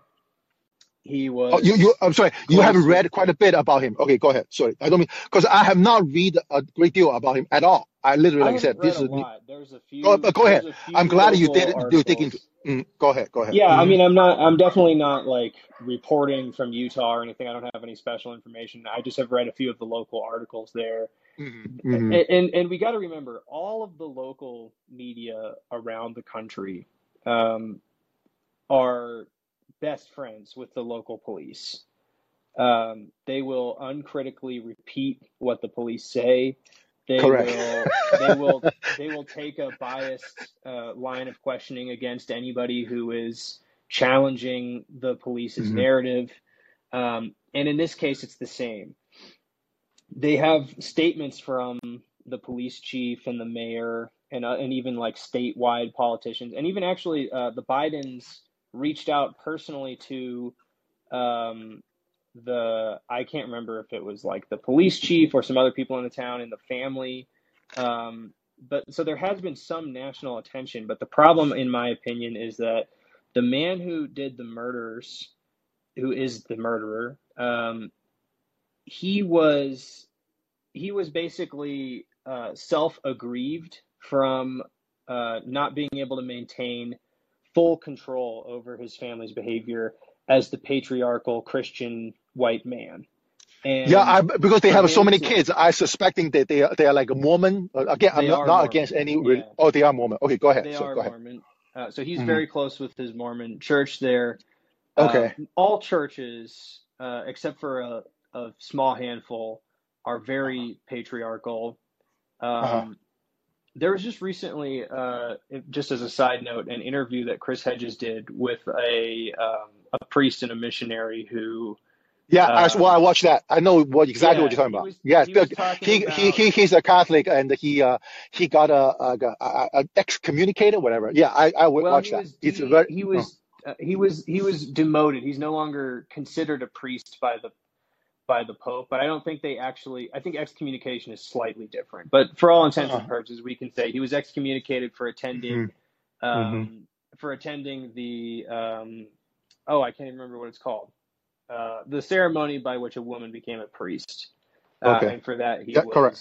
Yeah, he was I watch. anyway. I listened to that show too. Yes, I did. I If did. Go anyone ahead. wants to hear, I think, a pretty good analysis of how patriarchy is really ingrained in the church, go listen to that interview with Chris Hedges.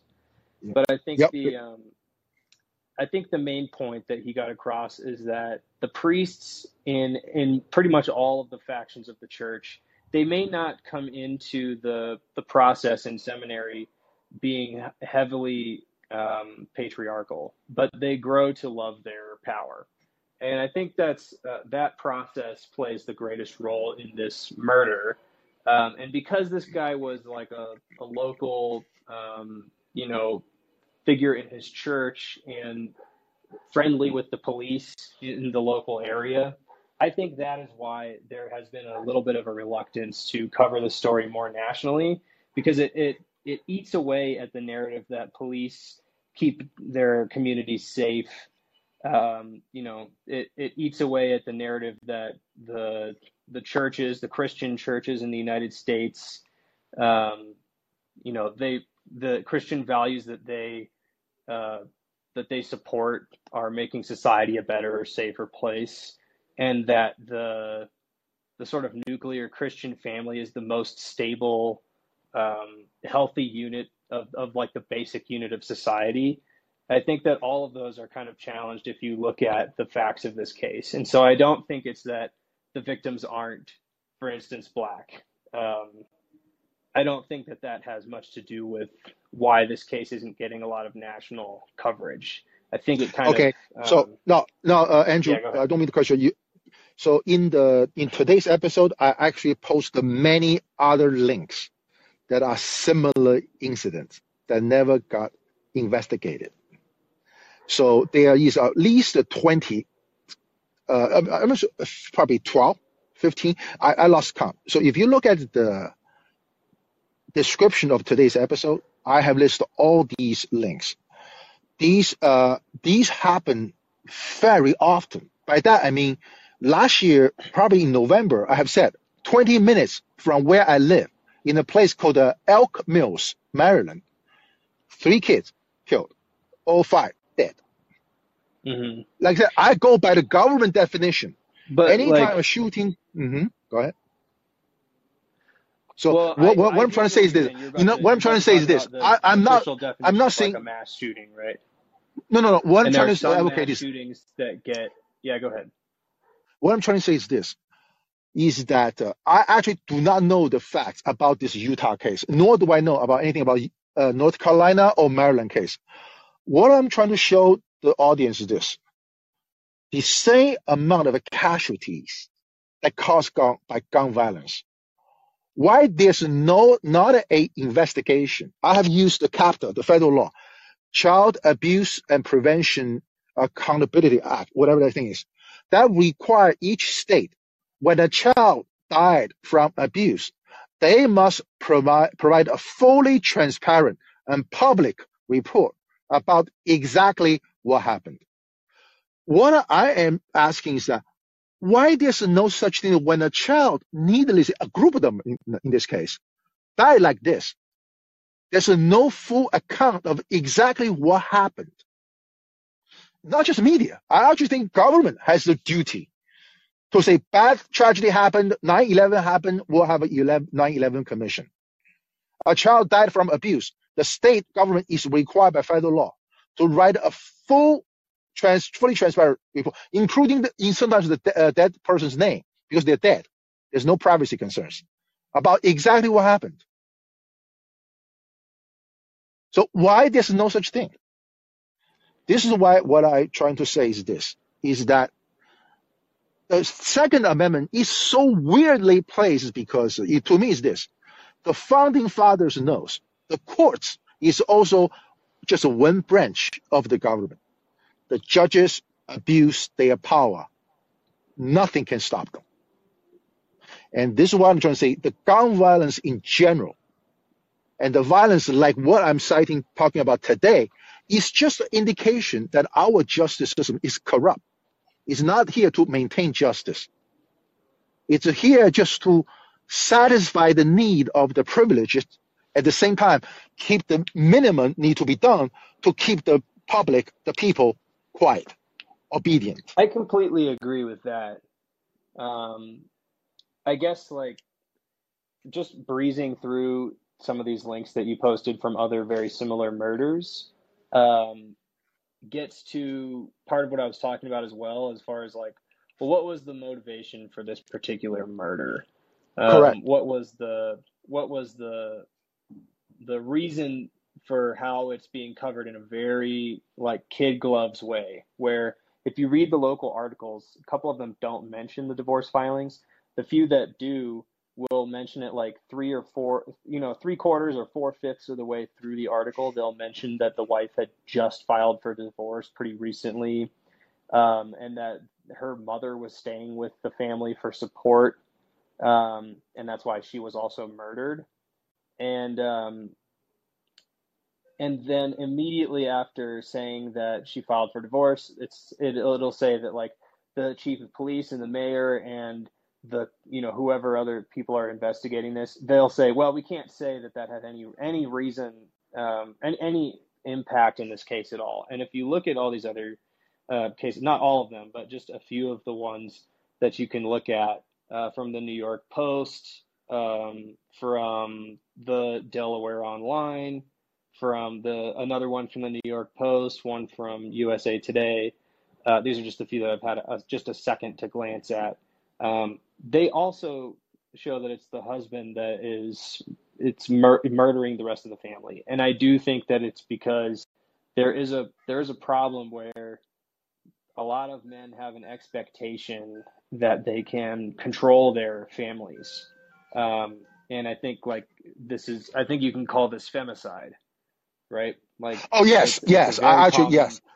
it's a very common No, cause it's of not. It's femicide not. as I will well. tell you. No, it's not. Actually, I have said earlier is that this kind of a behavior, like I said, it's quite a lot. Just for the first week of 2023, you got 2 incidents already, Mm-hmm. right? And like I said, I'm not like an expert collecting that myself. I just know these things happen, and I happen to know a guy who wrote a book about this But wait, kind of thing. what are you disagreeing with me about? I didn't understand which part you said no, it's not. What I believe is that what you have done so far is pretty much believing what mainstream media is telling you. No, I'm not. What I okay, then I'm going to tell you that what I'm disagreeing with is that I think the fact that there's a lack of investigation what truly happened Well, is a sure, yeah, culprit, I agree. That's right? that's So a because a major I used problem. to, yeah, I used this example, Sandy Hook, as an example. Everybody is talking about the kids killed in the elementary school in Sandy Hook, but they never discuss this. The first victim of Adam Lanza is his mother. Hey, wait, Peter, can you back up? Adam, My uh, internet cut out for a second. The last no thing I problem. heard was that they talk about how you talked about how Sandy Hook gets a lot of coverage. This No, case no, does it's not. not. It's not. No, no, no. I'm talking about in the Sandy Hook situation. A lot of Yeah, coverage is only about the elementary school.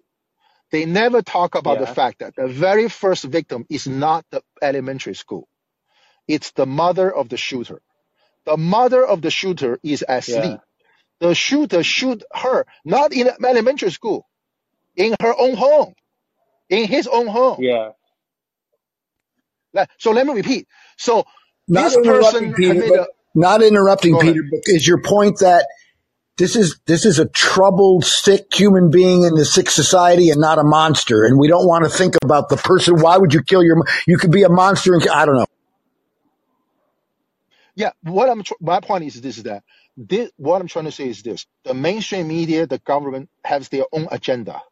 When the actual event, the factual background is not in sync, what they want to promote, they suppress. Hunter Biden's story is not a good story for the government's interest, for the deep state's interest. It must suppress. The shooting of Adam Lanza's own mother by Adam Lanza before going to the elementary school to shoot another 26 kids is an inconvenient truth behind it. Like I said already, I know for a fact that one of the person criminally responsible for what happened is in New Zealand. New Zealand, you can check, does not have an extradition treaty with the United States. I don't know why. I just know that guy went there. He still lives there. Yeah. Could it, No, I'm saying not because I have a conspiracy. I'm just showing these are all selective things that government do, right? right. The selecting this mainstream media do to control your mind. Because Andrew, Hey, really they want you quickly. to think gun violence, the Second Amendment is bad for you. Okay, bad for our No, that's country. not what I But think, Peter. they want I to also convince do the not public that. agree with. I agree with you, but just really quickly, I want to pause this conversation and actually get back to the really, really petty, immature fighting that's going on in the chat. This happens in a lot of chats. A lot of the same people are like the repeat offenders. It's completely, I mean, it's childish. I already said that. It's completely a waste of your time to be doing this. I think we do need to talk to Colin. If somebody has blocked somebody else, they should not be able to mention them, direct message them, go into their rooms that they are hosting. I think if you know, say Peter, you're hosting this room, I assume you have not blocked almost anybody. So No, it's I don't fine that block anywhere. everyone's in Any here. show. I don't either.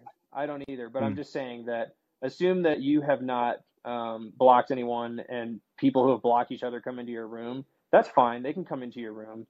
But to take up, I mean, literally 98% or more of the actual written messages in the chat with just interpersonal fights that have already been going on is just completely stupid. It blows my mind how much time You know what, though? people waste On that this. point, Peter, you know what the problem is? If you block someone from all your stuff on call-in, if you're a speaker on anyone's show, block anybody from.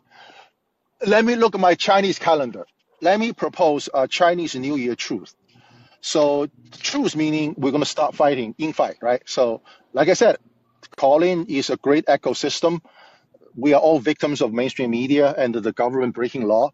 So how about I propose a Chinese New Year truth by the 22nd of January, which will be the Chinese New Year.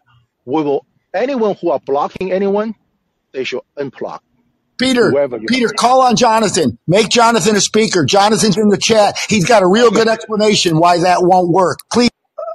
No, let me just ask everyone if you have ever blocked anyone on call-in for, let's call this a Chinese New Year truth by January the 22nd, which you actually have 2 weeks to think through whether whether we are building up a healthy ecosystem for, unobstructed opinions about society, about the future of this, where this country should go towards. Let's just unblock everyone. Let's just give everybody a second chance. How's that? Whether they're guilty or not. Very least, I don't block anyone. I've never blocked anyone, but good luck with that. It's just not. I don't. Like I always said, go ahead. At the very least, can we encourage people by Chinese New Year to just stop bitching at each other? Yeah, true. It's just the most annoying shit, and I do hope that, I think instead of I mean, yes, I do encourage people to actually grow up a little bit and stop DMing people lifelong lists of grievances and PhD dissertation length essays on problems that they have with other people or you. But I really think the main fix needs to be call-ins block feature needs to be functional. It's currently not functional for a number of reasons. But anyways, that's all I have to say about that. I do have more thoughts about the Utah murders and the other murders you brought up, but Lance, I know you did have 2 other points earlier. I would love to just channel Nader on a general point. You're talking about mainstream media. I just ran across, and by the way, there's a reason. I have a theory as to why Chris Hedges and Richard Wolff, they're on these lefty shows, now and again. Last week, Nader was on Bree's show. He's not on there much. It's because he does things like he did with the Harvard law students at Harvard. To the law students, he said, you're all being brainwashed to be tools of the government. If you don't break out from everything you've been taught, you're going to continue to be, even the ones that are, he literally was ripping them apart. The very audience he was talking to. That's Ralph Nader. He punches. Anyway, so that's my theory. But here's what he said.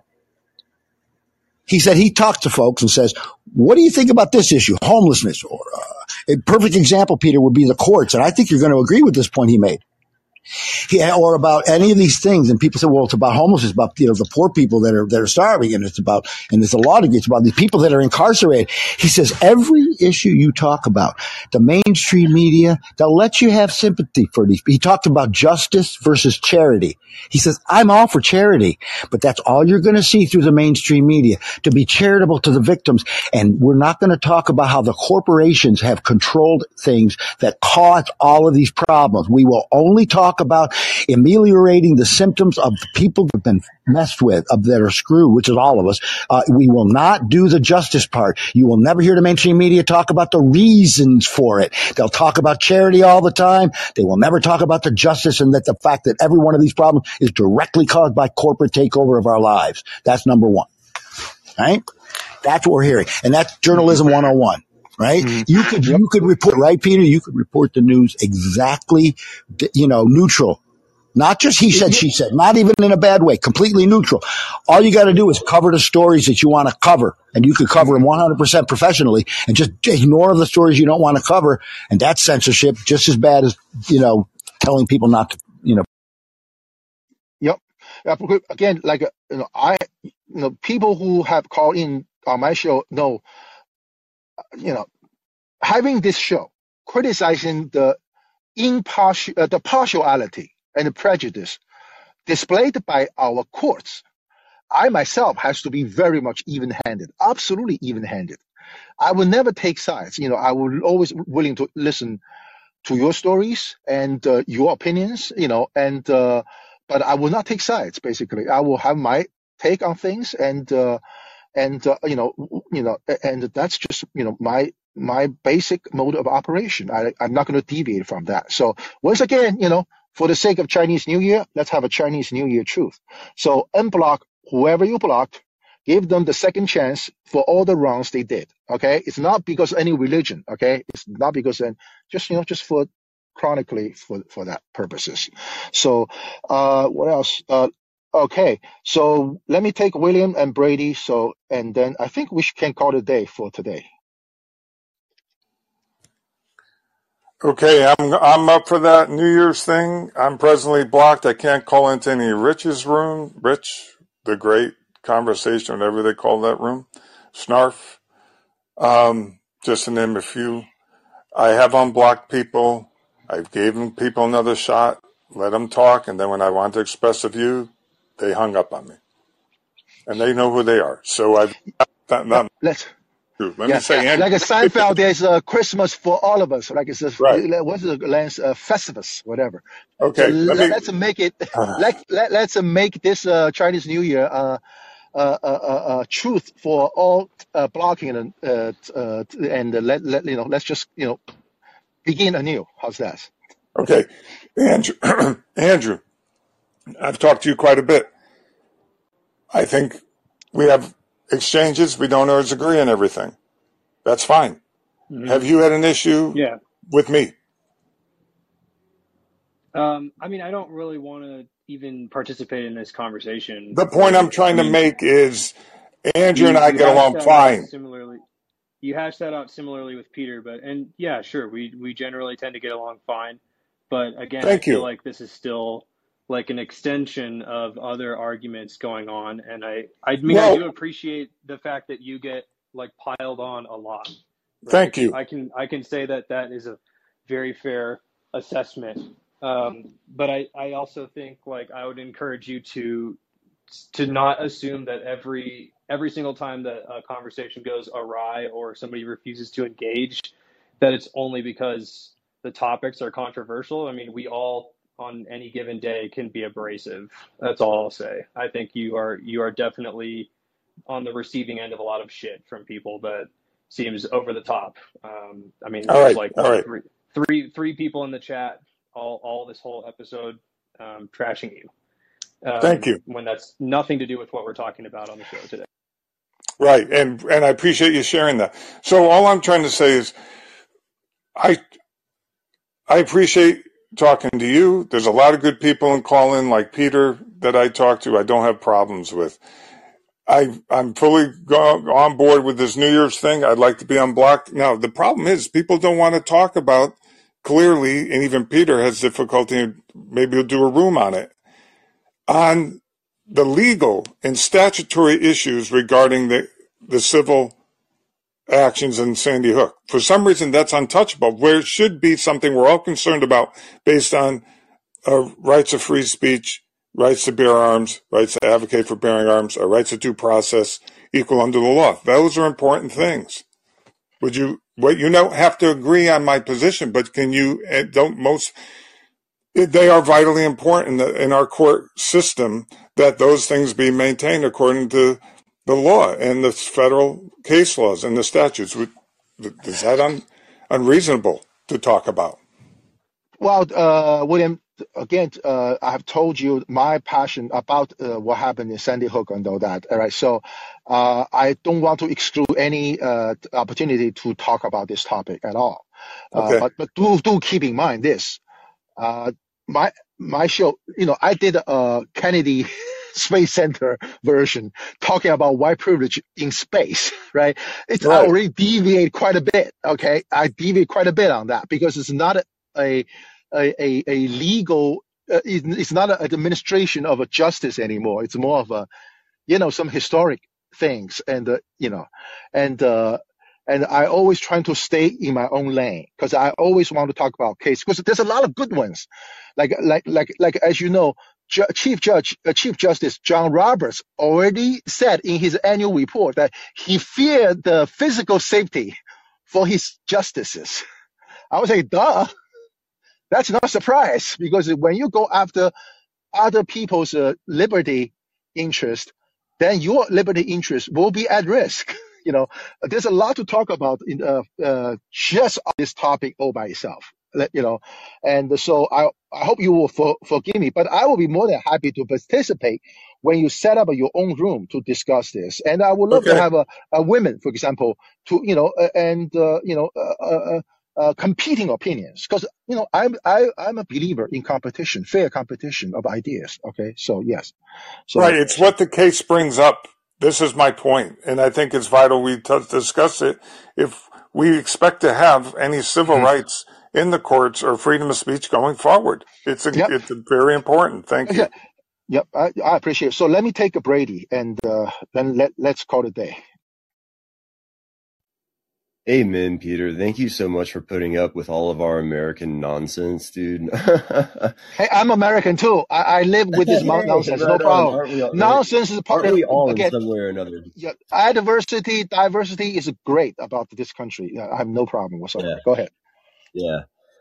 So I'd just like to address some of Andrew's criticisms. I think he criticized William he criticized people for taking up too much space in the chat with maybe stuff that wasn't pertinent to the topic of the show. And I would just like to maybe mention that that's kind of what the chat is for. You know what I mean? So we can hash out ideas and get all the nonsense out down there instead of taking up space up here on stage where the actual show is. And you also criticized William for not being on topic of the show, kind of going off the topic of the show. And I felt like you spent a lot of your turn speaking to actually criticize someone for being stupid and annoying. And I was wondering who that might be. Yeah, so I mean, great point. I want to make 2 points on my own. I'm glad you bring it up, Brady. Yeah. Okay, so there's 2 things I want to bring it up. One is that I have mentioned about this. I'm very saddened to see that how much goodwill each one of us hold within ourselves towards each other domestically. Internationally, I always want to know how much goodwill each country, each people of that country hold within themselves towards other countries and other people. I believe this world will be a much better world if we always hold a goodwill towards each other. America is great because, again, I'm traveling in my van, right? Living in my van. When I run into a stranger, I find out this: regardless of his or her color, he's always nice to me. I'm being serious. I didn't tell him or her, of course, what I do on the calling. I don't tell him what kind of work I do. I'm just a fellow traveler. They're all very nice to me. they always have an automatic goodwill towards each other. I want all of you to think that way. When you chat, when you do whatever, okay? That's how I do it. Because I feel that it's less stressful. It's more, enjoyable. First thing. Second, I personally, for myself, I can speak for myself. I do not object nasty comments. I will name names here, okay? His handle is Greg, Greg, okay? He once listened in, he posted a chat in the chat room, say, your content is boring, you're just repeating yourself, that's why nobody's listening to you. That's what he said. I use that statement as a constructive feedback for my own performance.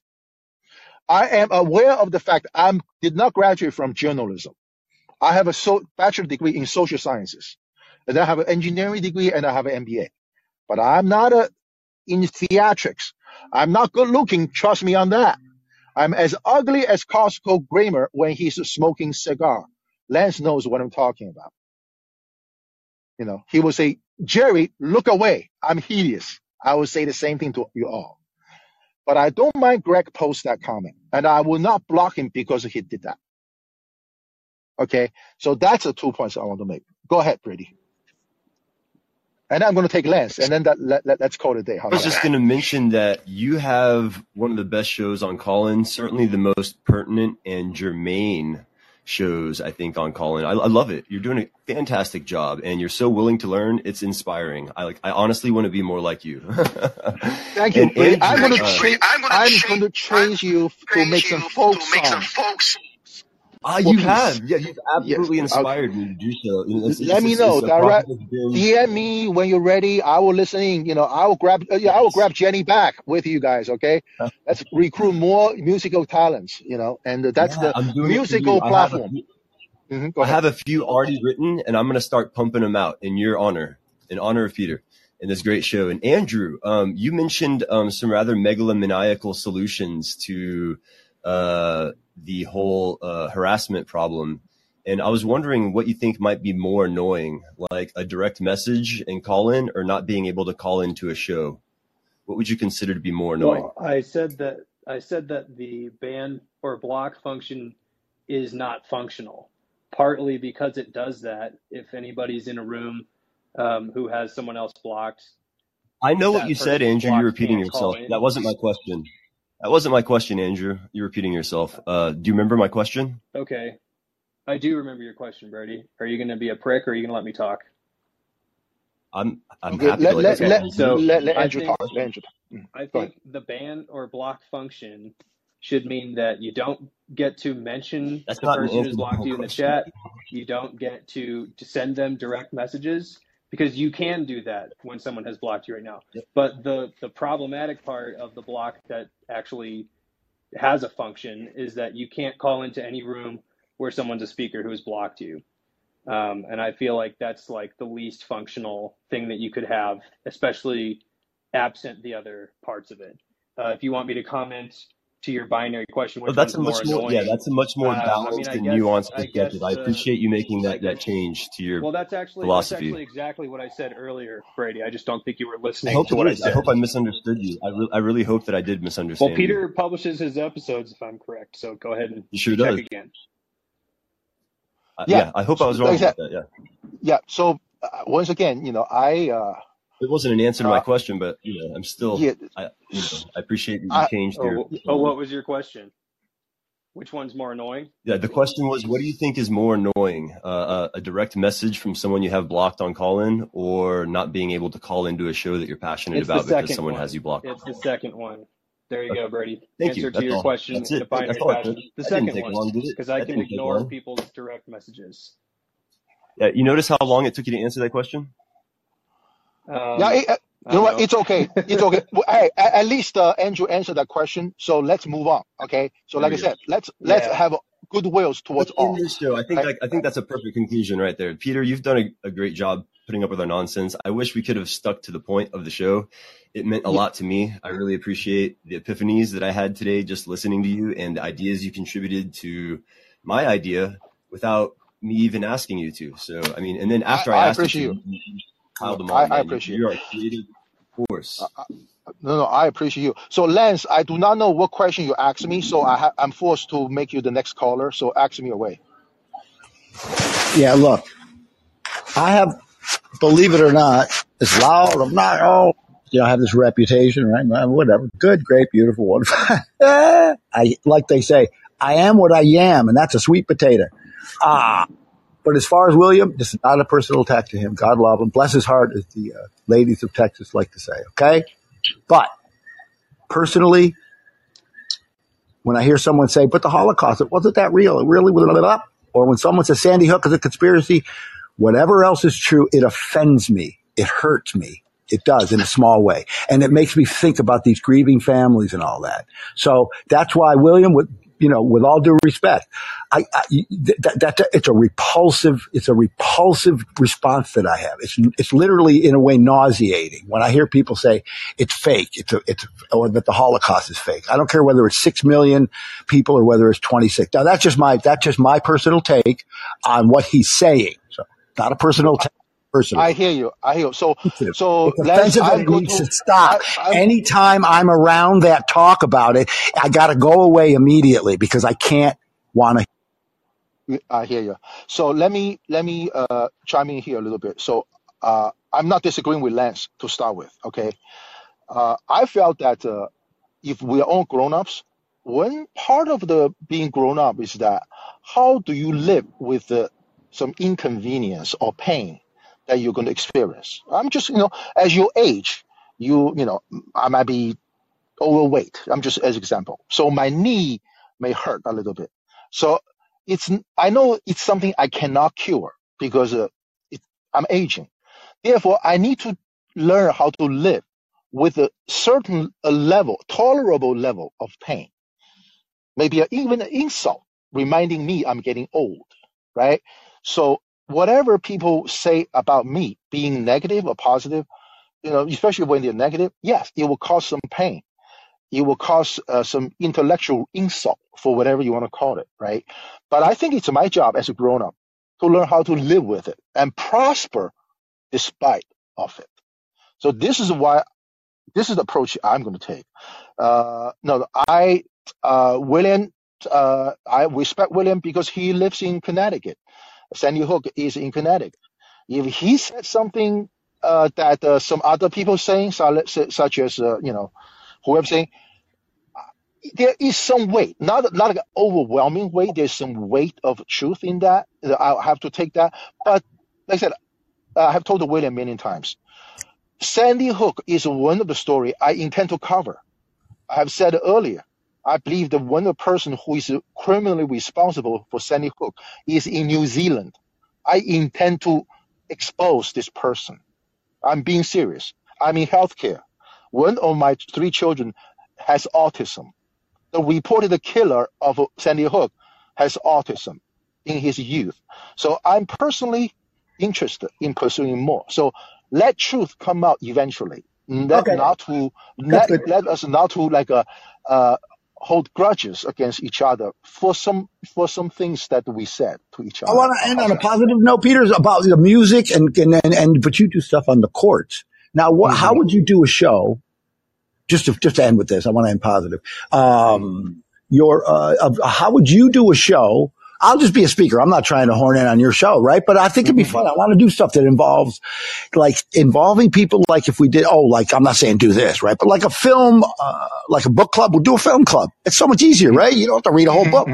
You just watch a movie for 90 minutes. Doesn't have to be a long film. And everybody talks about it the next week. And after they go online, everything's free on Google, and it could be fun. Like Groucho, like Marx Brothers movies are very political as well as being hilarious. They were one of the first to do real strong satire, parody, and movie, whatever. But how would you do? Do you think the idea, we could talk later, I got to go.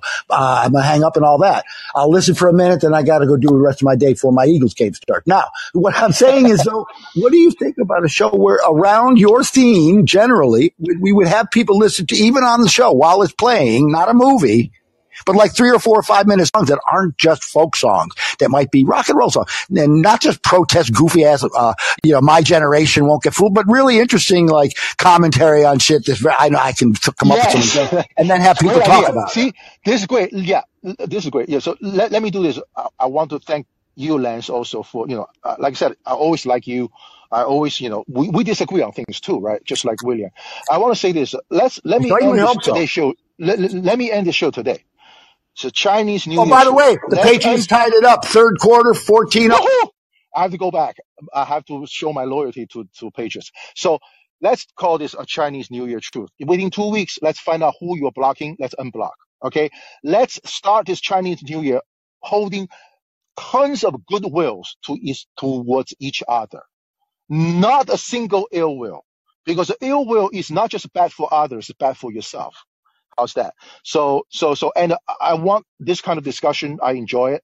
Next Sunday, I'm going to talk about Al Sharpton demanding appointing black judges more black judges in Delaware, and Chief Justice John Roberts' annual report about justice in America. I think there's a lot of jokes and hypocrisy in that.